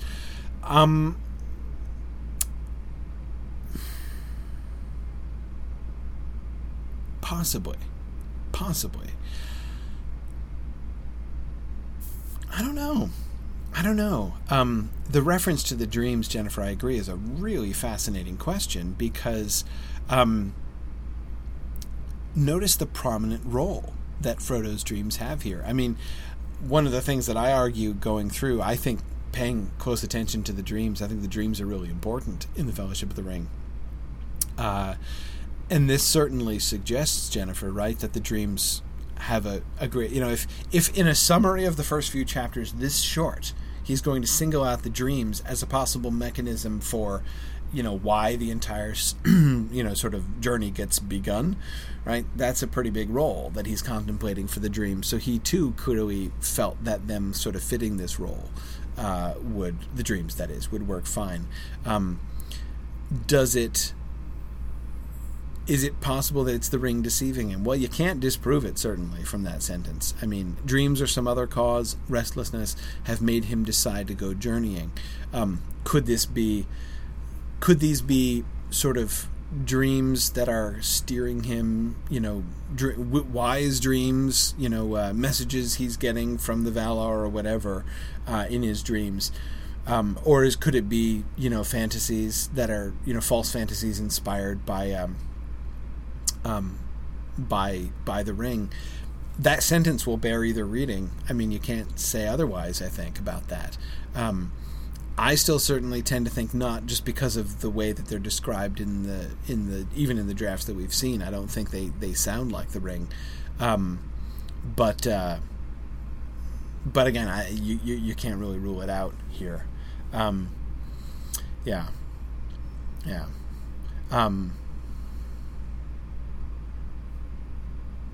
Yeah, Brandon, you're right that we do get prophetic dreams from Bilbo and the Hobbit. Even Smaug gets a prophetic dream in a sense. But Bilbo does have a prophetic dream pre-ring. The dream that he has of the goblin crack opening and the goblin, that's immediately before he finds the ring. So he does have a prophetic dream. Bilbo does, prior to finding the ring. So, Okay, anyway. Back to Trotter. In that case, alteration of the plot at Bree. Who is Trotter? A ranger or a hobbit? Peregrine? If Gandalf is only looking for Frodo, Trotter will have to be old associate. Thus, if a hobbit, make him one who went off under Gandalf's influence. Cf. Introduction to Hobbit. After Bilbo's little escapade with Gandalf, After Bilbo's little escapade, Gandalf was little seen, and only one disappearance was recorded during many years. This was the curious case of Peregrine Boffin. Since he was a close relation of Bilbo's, Bilbo was blamed for putting notions into the boy's head with his silly fairy stories, and visits of the young to Bag End were discouraged by many of the elders in spite of Bilbo's generosity. But he had several faithful young friends. The chief of these was Frodo, Bilbo's cousin. Okay, so this, of course, is not a new idea at all, right? I mean, this is an old idea. Of course, we saw earlier on in his last set of Notes and Wonderings, he was contemplating the idea of having Trotter turn out to be Bilbo, but he didn't seem at all confident in that or stick with that idea for very long. Instead, he was going to be what Fosco took, right? He was going to be one of the, a similar, sort of a parallel character, a relation of Bilbo's who... one of those tooks who goes off into the blue on mad adventures, right? Under Gandalf's influence, as is referred to in Chapter 1 of The Hobbit. So but a relative, right, of Frodo's. So those lines in Bree where Frodo thinks he looks kind of weird, weirdly familiar, right? Or even, familiar in a literal sense, right? That he's family. Turns out to be true. He's a cousin, right? He's a took.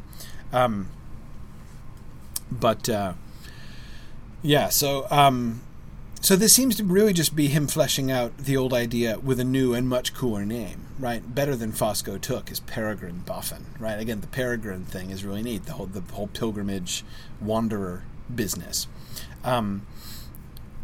But of course, you notice another interesting thing here. Who is Trotter? A ranger or a hobbit? Notice what happened there? Right? We were looking last time at the different possibilities, the different ways in which to interpret the concept of ranger, right? Still having, are they hobbits? Are rangers hobbits? Are hobbits rangers? Are hobbits ranger-like? Right? Remember all that stuff? This seems like a small but a fairly clear little point about that, right?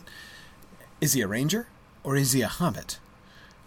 Well, again, apparently rangers are not hobbits, right? Those are two exclusive categories. So he seems to be settling on the idea of the rangers being human, and the hobbits not being rangers. Though again, presumably they could be mistaken for them or like rangers, but not actually rangers. Does this mean he has definitely decided that rangers are certainly the descendants of the old kings of Númenor? Not necessarily, but we seem to have moved definitively away from rangers as that other subset of hobbits to be poised against the Shire hobbits on the one side, right? No accounting for east and west, as Butterbur says. That idea of the west or the east in question being the rangers, the hobbit rangers, right? That seems to be off the table. More, we get a full prose version of the story of Peregrine Boffin. He may be peculiar, but he does no harm, said the younger folk. But not all of his more important relatives agreed. They were suspicious of his influence on their children, and especially of their sons meeting Gandalf at his house. It's, of course, Bilbo we're talking about. Their suspicions were much increased by the unfortunate affair of Peregrine Boffin. Peregrine was the grandson of Bilbo's mother's second sister, Donamira Took. He was a mere babe, 5 years old, when Bilbo came back from his journey, but he grew up a dark-haired and, for a hobbit, a lanky lad, very much more of a Took than a Boffin. He was always trotting round to Hobbiton, for his father, Paladin Boffin, lived at Northope, only a mile or two behind the hill. When Peregrine began to talk about mountains and dwarves and forests and wolves, Paladin became alarmed, and finally forbade his son to go near Bag End, and shut his door on Bilbo. Bilbo took this to heart, for he was extremely fond of Peregrine, but he did nothing to encourage him to visit Bag End secretly. Peregrine then ran away from home and was found wandering about half-starved up on the moors of the North Farthing. Finally, the day after he came of age, in the spring of Bilbo's 80th year, he disappeared, and was never found in spite of a search all over the Shire. Okay, here we have Bilbo influencing the younger generation. Remember, that's been a thing, from pretty close to the beginning. The idea, remember Bilbo encouraging some of his nephews and cousins, right? And that Frodo was the most encouraged of the lot. This is, of course, that same idea, but that same idea now taken sort of to its logical extreme. So we get the reference to those Tooks going off into the blue for mad adventures under the influence of Gandalf in The Hobbit, and those ideas of Bilbo influencing the younger generation of hobbits into a much more adventurous temperament. And so we kind of combine these two things into the unfortunate affair of Peregrine Boffin.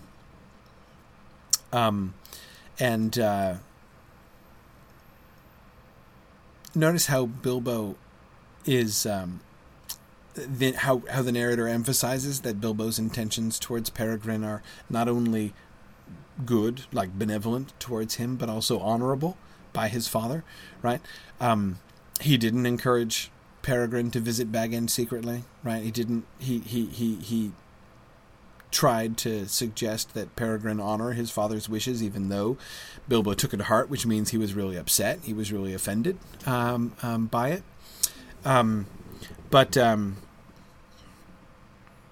Yeah. It's an interesting contrast, Karita, right? Karita says, you destroy the ring and you get pretty golden-haired babies in the Shire, right? Kill a dragon and you get a dark-haired skinny kid with dangerous interests. Yeah. Next thing you know, you've got people starving, half starved up on the moors of the North Farthing. So yeah, clearly, we've got a difference here. This is the setup for Trotter. So to me, what's really fascinating here is that notice the direction. Again, think about the why. Like, why? What is the effect of the backstory of Trotter that's being developed here? How does this influence the story? The main way that it influences the story that I can see is that we have established Peregrine Boffin as a direct parallel to Frodo. Right? So when Frodo meets Trotter in Bree, this is him kind of meeting his double. Or, I mean, there's a bit of a, not exactly there, but for the grace of God go I kind of thing. Because it's not to say Peregrine hasn't had a bad life. I mean, he had that Mordor incident, right? But that could happen to anybody. But there's a sense in which, like, Peregrine is that... Frodo was encouraged by, Peregrine was encouraged by Bilbo, Frodo was encouraged by Bilbo. Peregrine has embraced a life of adventure, Frodo is now embracing a life of adventure, though under different circumstances and for a very different reason, right? So the way in which the two of them kind of play off each other and parallel each other establishes Peregrine as a really interesting kind of foil for Frodo here in going off into his life of exile. So that's neat. I think that's interesting. James, I agree. James Stevens points out that everybody seems to leave the Shire on their birthdays, right? Jennifer says that Peregrine is a look into Frodo's potential future, not a very pleasant look. I agree, Jennifer, but I would also point out not a terrible look either, right? Trotter's not unhappy. He's had some rough experiences, right? But he's not miserable, right? He's not a broken down, pitiful, miserable hobbit. So I think that there's potentially some encouragement there. I mean, in fact, it's really sort of the ambivalence of Trotter Peregrine as a parallel, which is to me so fascinating, right? I mean, so is this a cautionary tale or not? The other hobbits think it is, but is it really? In fact, when we meet Trotter, the fact that he has lived this, I mean, it's a jolly good thing for Frodo and for the preservation of the ring and the future of Middle-earth, that there was such an adventurous hobbit at hand who could guide them to Weathertop and help to protect them there and get them all the way to Rivendell, right? I mean, they never would have made it without Trotter. So this obviously is a useful thing. And I agree, James Liebeck says that, thinking about Peregrine being corrupted and his father worrying about him, he says, there, but for the grace of the Valar goes Sam. This is why the gaffer hoped that no harm would come. James, I was thinking the same thing about those words of the gaffer. Meaning no harm, mark you, and I hope no harm comes of it, right? That is of Sam learning his letters. Yeah, look what can happen. See, literacy could lead to a life as a vagabond. You just never know. All right. Let's look at what's going to happen now. So, okay, we've made it to Rivendell. We're 3/4 of the way through this story, right? Everybody knows that. What's going to happen in the last 25% of The Lord of the Rings? Well, here's one suggestion.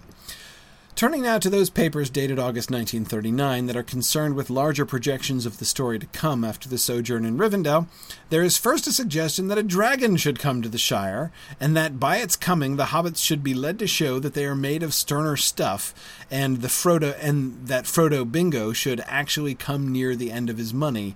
Now it was dragon gold. He is lured. I don't understand this exactly. I have a hard time following this. I get that we want to bring an invasion of dragons to the Shire. I mean, I'm a little startled that we're actually talking about doing that in cold prose rather than just in Frodo's sort of fantasy life, right?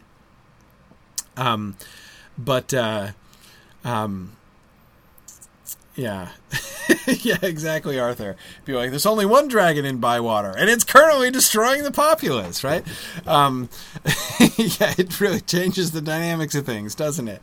The idea of a dragon invasion is interesting. Would it do the hobbits some good? Show that they're made of sterner stuff? Yeah. But I don't understand. Again, when I try to ask the questions that we've been asking, right? Like, okay, if we do this, if we go this direction with the story, what kind of story does that make it, right? How does that, can we kind of map out what is the sort of, what are the themes and interests of a story that goes in this direction? I don't get it. I don't get it at all. Let's ignore the last two lines of that paragraph for a second. They get to Rivendell. They're carrying the ring. They get to Rivendell. And after this, they discover that a dragon has invaded the Shire. Well, now what? Do they go back and try to kill the dragon or drive it away? Is that the story? Is this a dragon story now? So it's like The Hobbit again? Going to be a dragon story, except instead of going to invade the dragon's home, the dragon is invading your home. I mean, that's kind of a fun parallel, right? I can see, if that were the plan, and remember, a dragon was kind of briefly on the table back when Tolkien was doing his initial brainstorming about what could happen in the story. I don't see how it fits with the ring story. So we've got this Ring of Power. We need to take it to the Cracks of Doom. We finally have established that by the end of the third phase, right? We've got to get the ring destroyed. It's not yet definite that Frodo's going to be the one doing it, right? He's not officially signed up for that yet, but we know that there's got to be... There's a fiery mountain, and we've got to take the ring to the fiery mountain, right? So what? Is the dragon a side quest? Is it what happens at the end? Are we thinking about, so they go to the fiery mountain and then come back home to the Shire, and they're like... Well, I'm back, right? And there's a dragon in the Shire. Maybe that's the story. I don't really know. That kind of makes some sense, I guess. And at least that's not going to be totally diverting the story away from the Cracks of Doom, which seem kind of important. Yeah.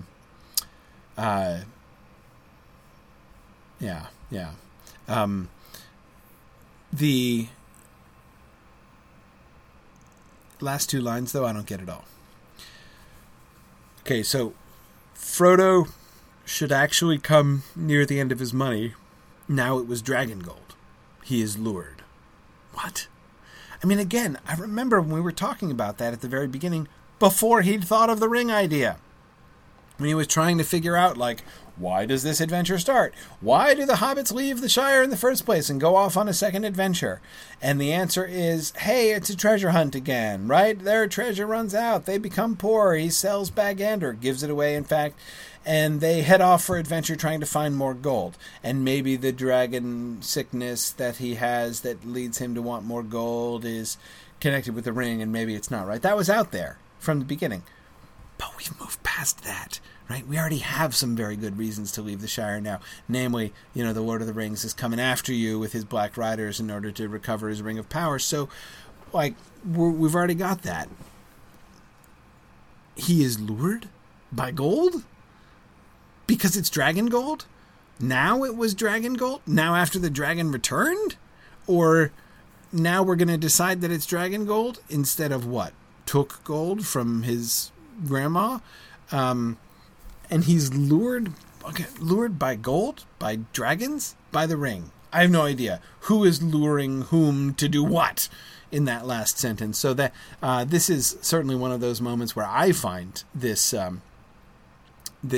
paragraph to be rather opaque. Stephen is asking, is he referring to Frodo or the dragon? That's an excellent question, Stephen. I was wondering that too. Maybe the dragon is being lured. Maybe the ring is luring the dragon? That would be cool. I would tend to think he would say it instead of he if it were the dragon, but maybe not. Maybe not. Yeah, Carson was just suggesting a similar thing there.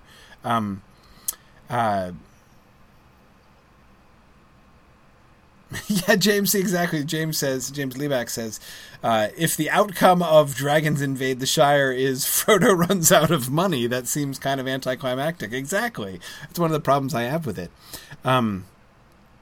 Maybe this is why they leave before Gandalf gets there, James Stevens says. What, because dragons invade? It's a pretty good reason to leave, right? Yeah.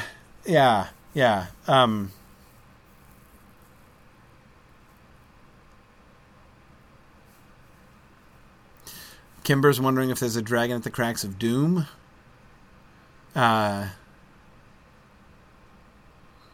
Maybe.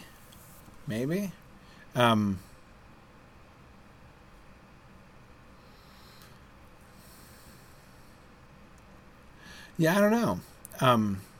Ben is wondering if maybe they could destroy the ring with dragonfire. Now, that's an interesting suggestion, Ben, right? Because we've gotten the cracks of doom a couple times, right? We've gotten the fiery mountain, but that's not so indelibly fixed in the story that couldn't be shifted, right? Maybe a dragon invades the Shire and they're like, okay, guys, look, 2 birds with 1 stone. On the one hand, we've got a dragon, because the bad news is a dragon is invading the Shire, and that's bad for the Shire folk. But the good news is a dragon has conveniently come to the Shire, and we have uses for a dragon, namely in melting the ring. So let's go back and we'll first contrive a way for him to destroy the ring, then we'll drive off the dragon and everybody lives happily ever after, right? That's possible. That's possible. So okay, I can see that happening. But again, I don't understand about the coming to the end of his money business and the luring. Again, if it's the dragon luring, I agree with you guys that makes more sense it's easier to explain anyway than Frodo's being lured by gold or whatever. Possibly.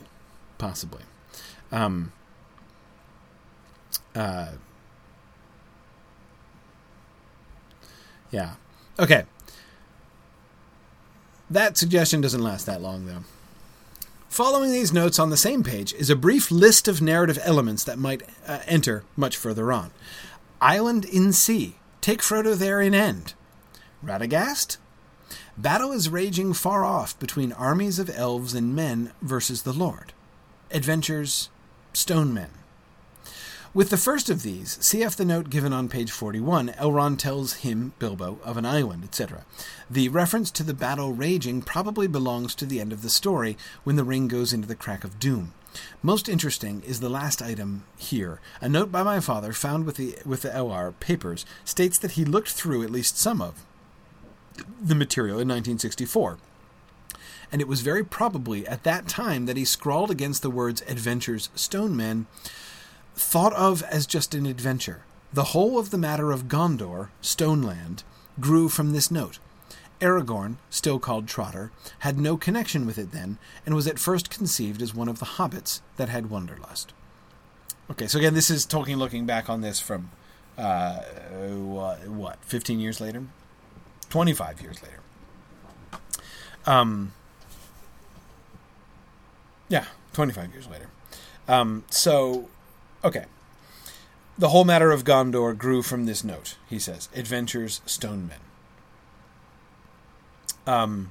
That is to say, men of Gondor. Probably. I wonder. First of all, let me make a suggestion.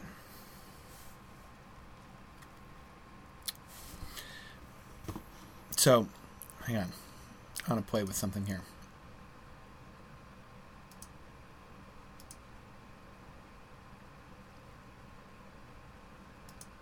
Okay. So, if you're Tolkien, you've got these notes, right? This line says, battle is raging far off between armies of elves and men versus Lord. And this one is adventures, stone men. And you've written next to it, right? You've written next to adventures, stone men, as he says, right? Thought of as, right? So, you're right, and you're Tolkien, and so your handwriting looks just like this, right?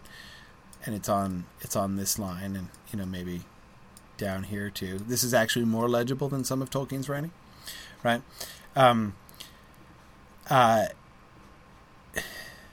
My question is this a note just on this, or is this a note also on this, right? Like, that is to say, what is right above it, and not just what's right next to it? Because obviously, the battle raging far off between armies of elves and men versus the Lord is a very Gondorian plotline, right? The stone men, I mean, his own memory of this later on, right? The Gondor as stone land, right? Definitely suggests that the stone men thing is but I'm thinking that there might be maybe he hasn't drawn this connection yet, right? Maybe he hasn't decided that the stone men are going to be in the battle raging against the Lord, right? Against Sauron, against the Lord of the Rings. James Stevens, the stone giants were my first thought too when he said adventure stone men. I mean, if we just had this line without this gloss 25 years later, maybe, I mean, that's definitely what I would be thinking, right? But I'm willing to believe, that he's, when he said stone men, he doesn't mean literally stone men. He means any more than his tree men are literally tree men, right? They're men that are as tall as trees. These are men that are as tough as stone, and that their kingdom is named, the kingdom of stone, i.e. Gondor. Yeah. No, exactly, Brian. Brian says just because the men of Gondor grew from this note doesn't mean he had any concept of the kingdom of Gondor when he wrote it. No, even he isn't claiming that, of course.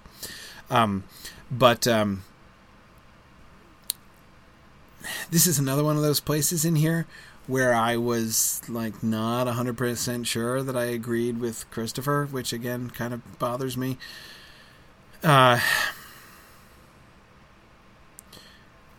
Here. The reference to the battle raging probably belongs to the end of the story when the ring goes into the crack of doom. Yes. Probably. I mean, that's when they would encounter it, right? The significance of that seems relatively clear. Battle raging far off between the armies of elves and men versus the Lord of the Rings. That sounds like a familiar story, doesn't it? Right? We've heard that before. That's the Last Alliance. So the Last Alliance is going to become the penultimate alliance, right? It turns out, because we're going to have another one, I guess. It sounds like he's entertaining the idea of recapitulating the Last Alliance, and we're going to have an army of elves and men besieging Mordor. So does this mean that there is so here's Frodo in Rivendell trying to figure out what to do next. Are they going to hear rumors that there's a battle raging far off between the elves and meanwhile, it turns out when they get to Rivendell, they discover, hey, there's another last alliance, the really last alliance that's going on now, and they've assaulted Mordor. So watch out for that when you head down into them. Or is it that they get there at the end and they find golly, look, the actual last alliance of elves and men is currently fighting against the Lord of the Rings. I'm not sure. That would that isn't necessarily how it's how he's imagining it happening, but either way, I think that would work. But we can clearly see the seeds of the Gondor story, right? That there is going to be men who are going to be standing up against Sauron, right? And there's going to be battle raging. When you bring the ring down, you're going to be bringing the ring into the middle of battle, and even an assault on Mordor, right? The reference to James Stevens says, is this meant to mean there is war going on in far-off lands at the beginning of the Frodo ring story? Yeah, I kind of think it might be. Well, two things there. First of all, remember, we got rumors that there was fighting in distant lands, right? We've already kind of heard about it. This is just kind of fleshing out those rumors. Secondly, anyone remember how long the last alliance, the penultimate alliance now, right? Anyone remember how long they besieged Mordor? Plenty long for Frodo to get all the way from the Shire down there and them still to be doing it when we get there, right? Exactly, 7 years. You guys are so good. They besieged Mordor for 7 years. So, yeah, no problem. It could be, be a rumor that Frodo heard 5 years ago, and it's still happening when they get down there, right? So, no worries about that.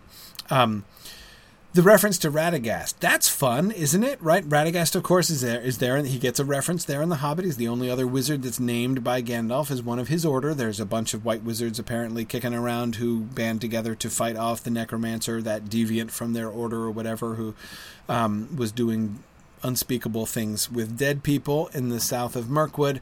But there's only one of them he names. That's Radagast. So in this kind of list, Radagast makes a lot of sense, right? Hey, okay, I'm looking, do I have any material I can work with? Is there somebody that they could meet? Or, hey, Radagast, right? My own instinct, and this is totally non-scientific because we have literally nothing to go on but that one word there. One sort of asks, well, why don't they meet, right? What happened to the Radagast idea? That would have been fun, right? Honestly, my suspicion is that Galadriel replaces Radagast. You think about where Radagast was, right? Radagast was his place was in Mirkwood, on the western edges of Mirkwood, right? Not too far from Beorn. That's why Gandalf brings up his name to Beorn, which is the context in which he's mentioned. Brian is suggesting that maybe Radagast becomes Saruman. It's the geography, Brian, that makes me think that, so when they cross over the Misty Mountains and they're in that general region, right, to the east of the Misty Mountains, but not going into Mirkwood, and, they're kind of going down in that area. Remember, the geography is still evolving at this point, right? Anyway, they're in that area. They're going to meet a sorceress person who is going to be a friend and ally, right, and maybe give them a place to find, a safe place to rest for a while on their trip, right? To me, it kind of seems like, hey, Ross Goebel is totally right there, right? It makes perfect sense for him to be thinking about Radagast in that regard, but then Lothlorien is gonna kind of displace him again. That's totally a wild theory speculation of my own. I have no other evidence for it other than the one reference to Radagast and the fact that Radagast doesn't appear. It's possible that that Radagast is gonna occupy a similar role that Saruman is going to come to occupy, but I don't think we've got any evidence that Radagast is ever going to be evil. So I don't think I don't see any reason for us to imagine that he's going to fill that role, the Saruman role. And of course the island in the sea. What is most fascinating to me there is that this is not Tol Eressëa that he's going to. He's not going to the Lonely Isle or to Valinor at the end. Because they totally exist, right? I mean, Tolerancia has been around forever. I mean, in Tolkien's world, it's been around in Tolkien's mind, it's been around forever. The island that Frodo is actually going to go to at the end of the Lord of the Rings predates 1939 by 25 years. Okay, Tolerancia has been around for a heck of a long time already. So if this were Tolerancia, he'd say Lonely Island. Take Frodo there and end, right? If that's what he was thinking. So it seems to me pretty clear, especially given the fact that the firewall is down and the floodgates are open with the Silmarillion material. When he says island and sea, take Frodo there in the end, he is not thinking, hey, have Frodo go to Tolerancia. That'd be awesome, right? That does not seem to be the concept here. We're talking about a random island, but it's interesting that he's going to take Frodo there in the end, right? Yeah, so I don't, I'm not sure what's going on. Numenor, Yana says, well, Numenor's sunk, right, and that's been sunk, and there is continuity there with Sauron, right? Sauron was involved in the sinking of Numenor, so it can't be. That is in England, Jennifer. Well, see, that's a really fascinating idea, right? Of course, Tolerancia was England. You know what, Jennifer? I love that idea. Until it's proven otherwise, that's what I'm going to believe. I'm going to believe that the island that Frodo is going to retire to in the end is England. Right? He's going to cross the British Channel and end up in the island which will soon become known as England. Yeah. Love it. Love it. Yeah, good. James Stevens was thinking the same thing. I agree. Totally. We're going to run with that. All right, let's keep going. Oh, I'm just making dots and not advancing my slide because I still have my fun pen on. Shift back to pointer mode. Oh dear, I've got to erase my doodles here. Okay, there we go. Doodling was fun, briefly. Okay. Now, we're moving forward more definitively, right? No more random dragons and, you know, we're not going to sit here and bicker and argue about who lured whom. We're gonna get an actual plot. Right, here we go. At end, when Bingo, written above Frodo, we're holding on to Frodo by the tips of our fingers here. Right, when Frodo at last reaches Crack and Fiery Mountain, he cannot make himself throw Ring away. He hears Necromancer's voice offering him great reward to share power with him if he will keep it. At that moment, Gollum, who had seemed to reform and had guided them by secret ways through Mordor, comes up treacherously, tries to take Ring. They wrestle, and Gollum takes Ring and falls into Crack. The mountain begins to rumble. Bingo flies away. Love that. Eruption. Mordor vanishes like a dark cloud. Elves are seen riding like lights rolling away a dark cloud. The city of stone is covered in ashes. Journey back to Rivendell. What of Shire? Sackville Baggins, something, lands, something, the Four Quarters. It's Christopher very tentatively suggests that it is possible that those illegible words are Sackville Baggins and his friends hurt the lands. There was war between the Four Quarters. Possible, but not certain that that's what that sentence is. Bingo makes peace and settles down in a little hut on the high green ridge, until one day he goes with the elves west beyond the towers. Better, no land was tilled. All the hobbits were busy making swords. I'm not sure I've read a sadder sentence than no land was tilled. All the hobbits were busy making swords. But, anyway,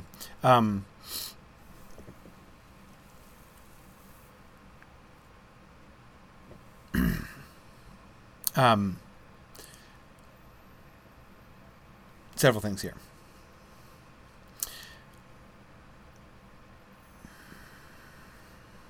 Well, let's start.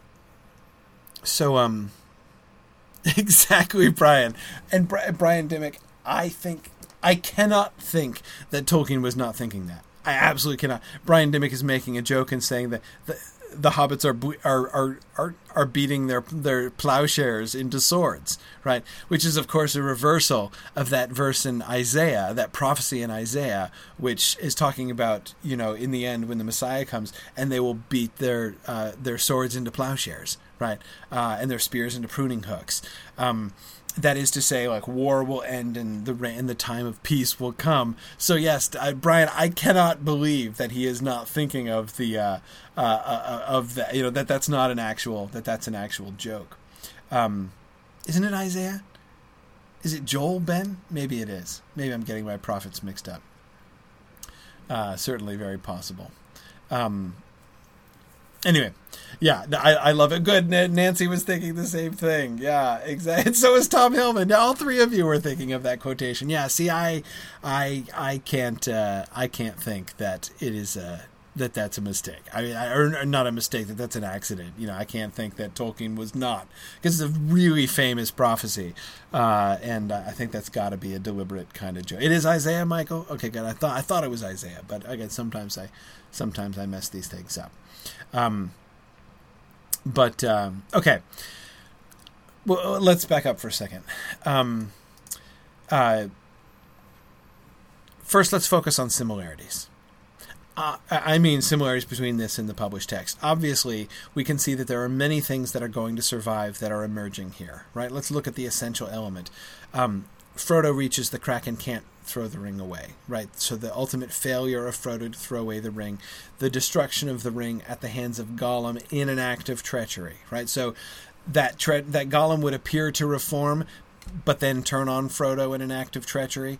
This is, of course, the first act of treachery, right? So we don't get the Shelob's Lair business, obviously, in this projection.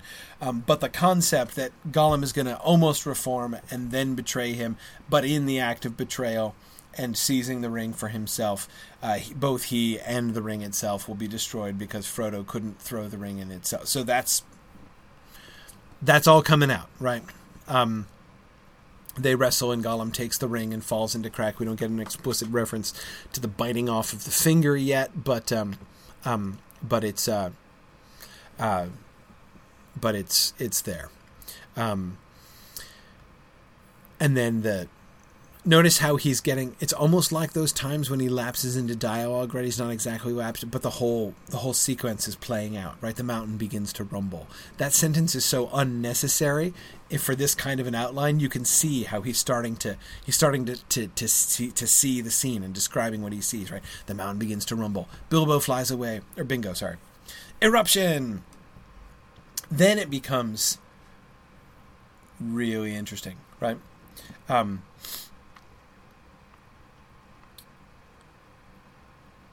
on. Good. Stephen said this. Stephen says, Stephen Covers says, so all of Mordor is going to be some kind of evil fairyland that just disappears? Yeah, so Stephen, I assume you're referring to the line about the elves, right? And the Mordor vanishes like a dark cloud, and then elves are seen riding like lights rolling away a dark cloud. I don't understand that sentence at all. What are they riding? The clouds? Are the elves flying? I mean, not in this sense exactly. Stephen points out that this can be used as proof that hobbits have wings, obviously. But Mordor vanishes like a dark cloud. I mean, you can't rule out the idea, right? That he's imagining as some kind of evil fairy, and the spell is broken. Right, I mean the destruction of the ring. It's like the curse is broken and the evil. I mean, think of how many times this kind of thing happens in fairy tales, right? In fairy tales, like the curse is broken and the whole witches, the witch or giant or ogre's castle suddenly vanishes, right? That kind of thing happens all the time. So it's possible that he's actually envisioning something of this kind. When the spell is broken through the destruction of the ring, Mordor is going to go poof, right? It's not just going to collapse. It's going to turn out to have been all some kind of spell, some kind of curse, some kind of enchantment. but the elves and their role, like what are they riding and how are they like lights? And so they're going to roll it away when the ring is broken? What does that have to do with the destruction of the ring? I don't really pretend to understand that line, though. Yeah, Nancy, I'm trying to make sense of that line, too. It does sound like the elves are removing it. So it's like a joint effort, right? First the curse is broken. Does that give the elves the opportunity to roll away the dark cloud and make Mordor go away? I don't... Maybe. I don't really understand that. The city of stone is covered in ashes is a little bit... In fact, I really like that kind of image, actually. The fact that Minas Tirith isn't covered in ashes is actually a little bit disappointing in retrospect. The journey back to Rivendell. What happens in the Shire? Now we see, okay, stuff in the Shire has happened. So the parallel with the dragon coming... Again, if the dragon coming is sort of the first glimpse of... Something has to happen to the Shire, right? We need to show that the hobbits are made of sterner stuff. The countryside needs to be woken up, right? So we're not going to actually have an invasion of dragons do that job. Now we have civil war among the hobbits. And notice there doesn't seem to be a real resolution to this. Frodo, Bingo, is just going to... he's going to settle down in a little hut on a high green ridge, right? And then he's going to go away with the elves because the hobbits are still apparently busy making swords. Ben Vetter is wondering if this, like, when he says the city of stone is covered in ashes, what are we talking? Are we talking about, like, and it was real dirty and people were sweeping out their rooms for weeks after that? Or are we talking Pompeii, right? I assume not Pompeii, Ben, because it's... I mean, of course, we don't really know where the city of stone is located, but in order for us to have a Pompeii situation, it would have to be like on the side of the mountain, right? And that seems a little bit unlikely, given what he's described about the fiery mountain in the land of Mordor. Yeah. Anyway, let's keep going. This is the little glimpse of dialogue between Bilbo and Frodo, what sounds like Bilbo's death speech. By my subtitle there is a reference to Thorin's deathbed scene with Bilbo at the end of The Hobbit. The ring is destroyed, said Bilbo, and I am feeling sleepy. We must say goodbye, Bingo. Written above, Frodo. Yay! But it is a good place to say goodbye in the House of Elrond, where memory is long and kind. I am leaving the book of my small deeds here, and I don't think I shall go to rest till I have written down your tale too. Elrond will keep it. No doubt, after all hobbits have gone their ways into the past. Well, Bingo, my lad, you and I were very small creatures, but we've played our part. We've played our part. An odd fate we have shared, to be sure. This death scene isn't as moving as Thorin's death scene, but it has many really cool elements, right? The idea of, notice the things that Bilbo associates with the House of Elrond, right? It's a good place to say goodbye because memory is long and kind there, and since memory is long, his book will be kept there, right? The memory of their deeds will be kept there. And of course, since memory is not only long but kind in Rivendell, presumably they won't be overcritical about his book, which is nice. And Arthur, yes, you're right. We see Bilbo being really humble here. Humble in ways in which we don't necessarily see him being in other places. You and I are very small creatures. The book of my small deeds, he would not have called the book of his small deeds before. But I agree, Stephen. It is a very emotional scene. I really like this. Again, it doesn't have the power for me of Thorin's scene, but it is a really powerful. We have played our part. An odd fate we have shared, to be sure. This is great. I love this. Yeah. All right. Let's keep going though. 2 more. Almost done. I know we're a little bit late, but I started late, so I don't feel bad. The road ahead. Okay.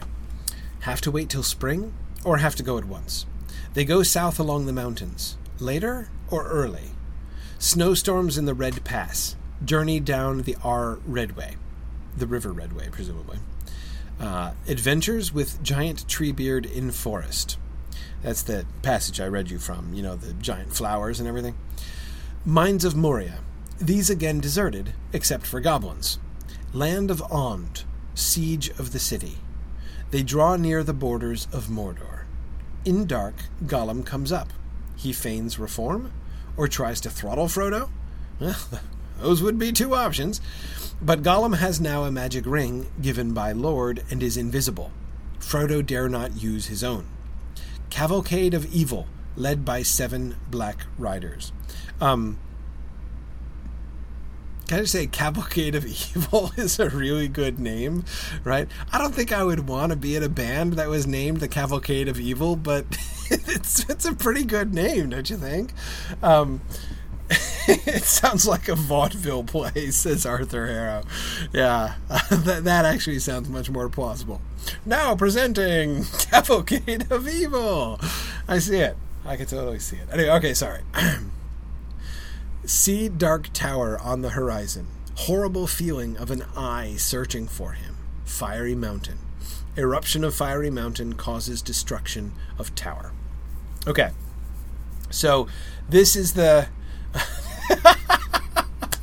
Tom Hillman says it would be a great name for a float at Mardi Gras. Yes, it would. Yes, it would. The Cavalcade of Evil. I love it. Okay. Yeah. Nancy, I agree. The Gollum being invisible and having a magic ring probably goes with the throttling suggestion rather than the feigning reform suggestion. Agreed about that. But okay, so what I want to focus on here, of course, we can see a bunch of does everything here have a... Yes. Everything in here is going to make it, right? We don't have any pygmies in here, right? We don't have any... a giant Treebeard is going to go, but he's going to get replaced, right? So, really, the Adventures with Giant Treebeard is the only thing of here that's gonna die. That doesn't even really have an analog. Again, there's like a parallel, like the new and improved and totally different Treebeard is going to be there. But all of the rest of them have a much more direct life, right? They go south along the mountains. Yep, that's going to happen. Snowstorms in the Red Pass. Yep, it's not going to be called that, but that's totally going to happen. Journey down the River Redway. Well, they're going to go it's not the River Redway. They are going to end up journeying down the river that comes from the pass, right? But not that name, but still, it's going to happen. Mines of Moria. These again deserted except for goblins. Yep. That's going to happen. Land of Ond, right? That's going to be there. It's going to be called Gondor, but that land is going to be there. Siege of the city. Yep, that's totally going to happen. They're going to draw near the borders of Mordor. Gollum is going to come up, feigning reform, trying to throttle Frodo. Yes, all of the above. Doesn't have a magic ring, but again, that's a detail we're going to change. Do the 7 Black Riders lead a cavalcade of evil? Oh, a cavalcade of evil is indeed going to come out of Minas Morgul, right? See the dark tower on the horizon. Is there going to be a horrible feeling of an eye? Oh, you bet there is, right? Fiery mountain, eruption, destruction. Absolutely. So this is pretty good, right? Obviously, there's lots missing. Obviously, there are many of these things that are going to go through there's lots of maturation process. I think it's pretty clear that we don't see... I think it's pretty clear that we do not see Tolkien having the whole story in his mind here, right?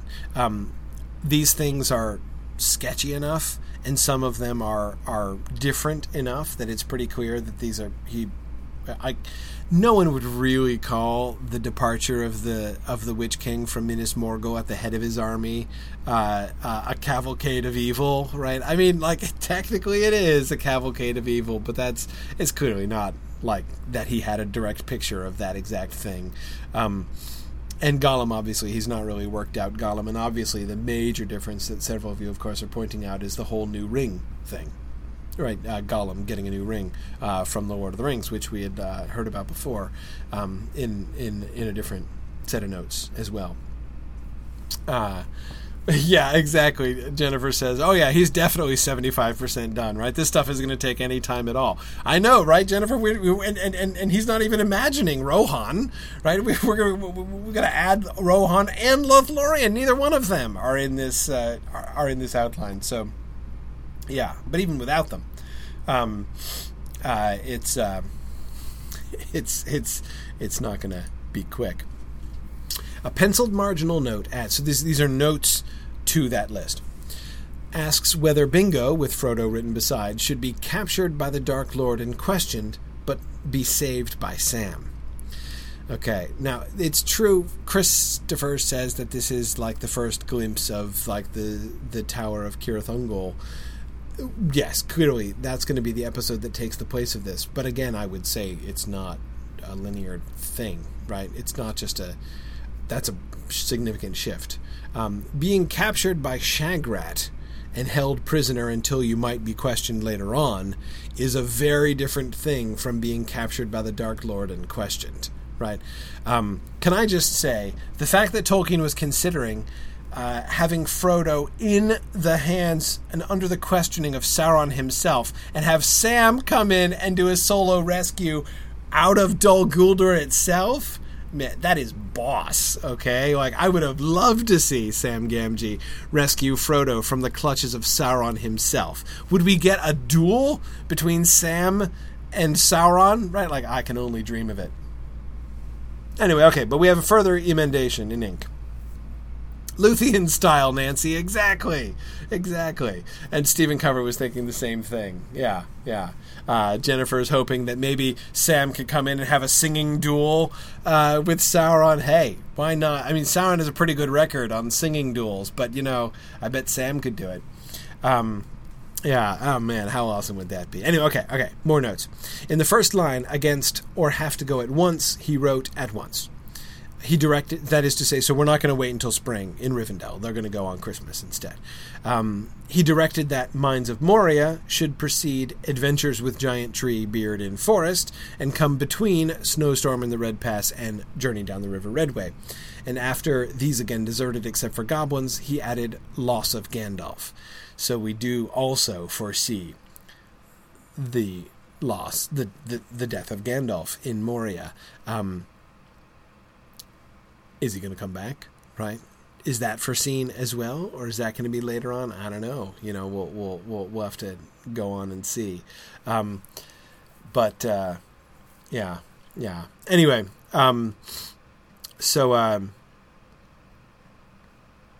yeah, good. Okay. I'm going to let you guys go because I know I'm keeping you irresponsibly late now. But that's it. Got through all my slides today. Next time. So there are 3 chapters left and we've got 2 weeks left. So I'm going to do like 1.5. So my recommendation to you, read the next 2 chapters. Because I may end up bouncing around a little bit in the second. I hope to get through all of the first chapter and do at least half of what I want to do in the second chapter before we finish next time. But so read the next 2 chapters, and we'll see. We're actually going to move on, right? Super exciting. So thanks very much, everybody. And I look forward to seeing you guys next week for our penultimate class, as the Return of the Shadow class is actually going to come to an end. And I think as of next week, it's going to pull into a tie with the Jonathan Strange and Mr. Norrell class for the longest Mythgard Academy class ever. And then we'll pass it in the following week. So there we go. Thanks, everybody. I will see you guys next week, normal time. Have a good weekend. See you guys next week. Bye.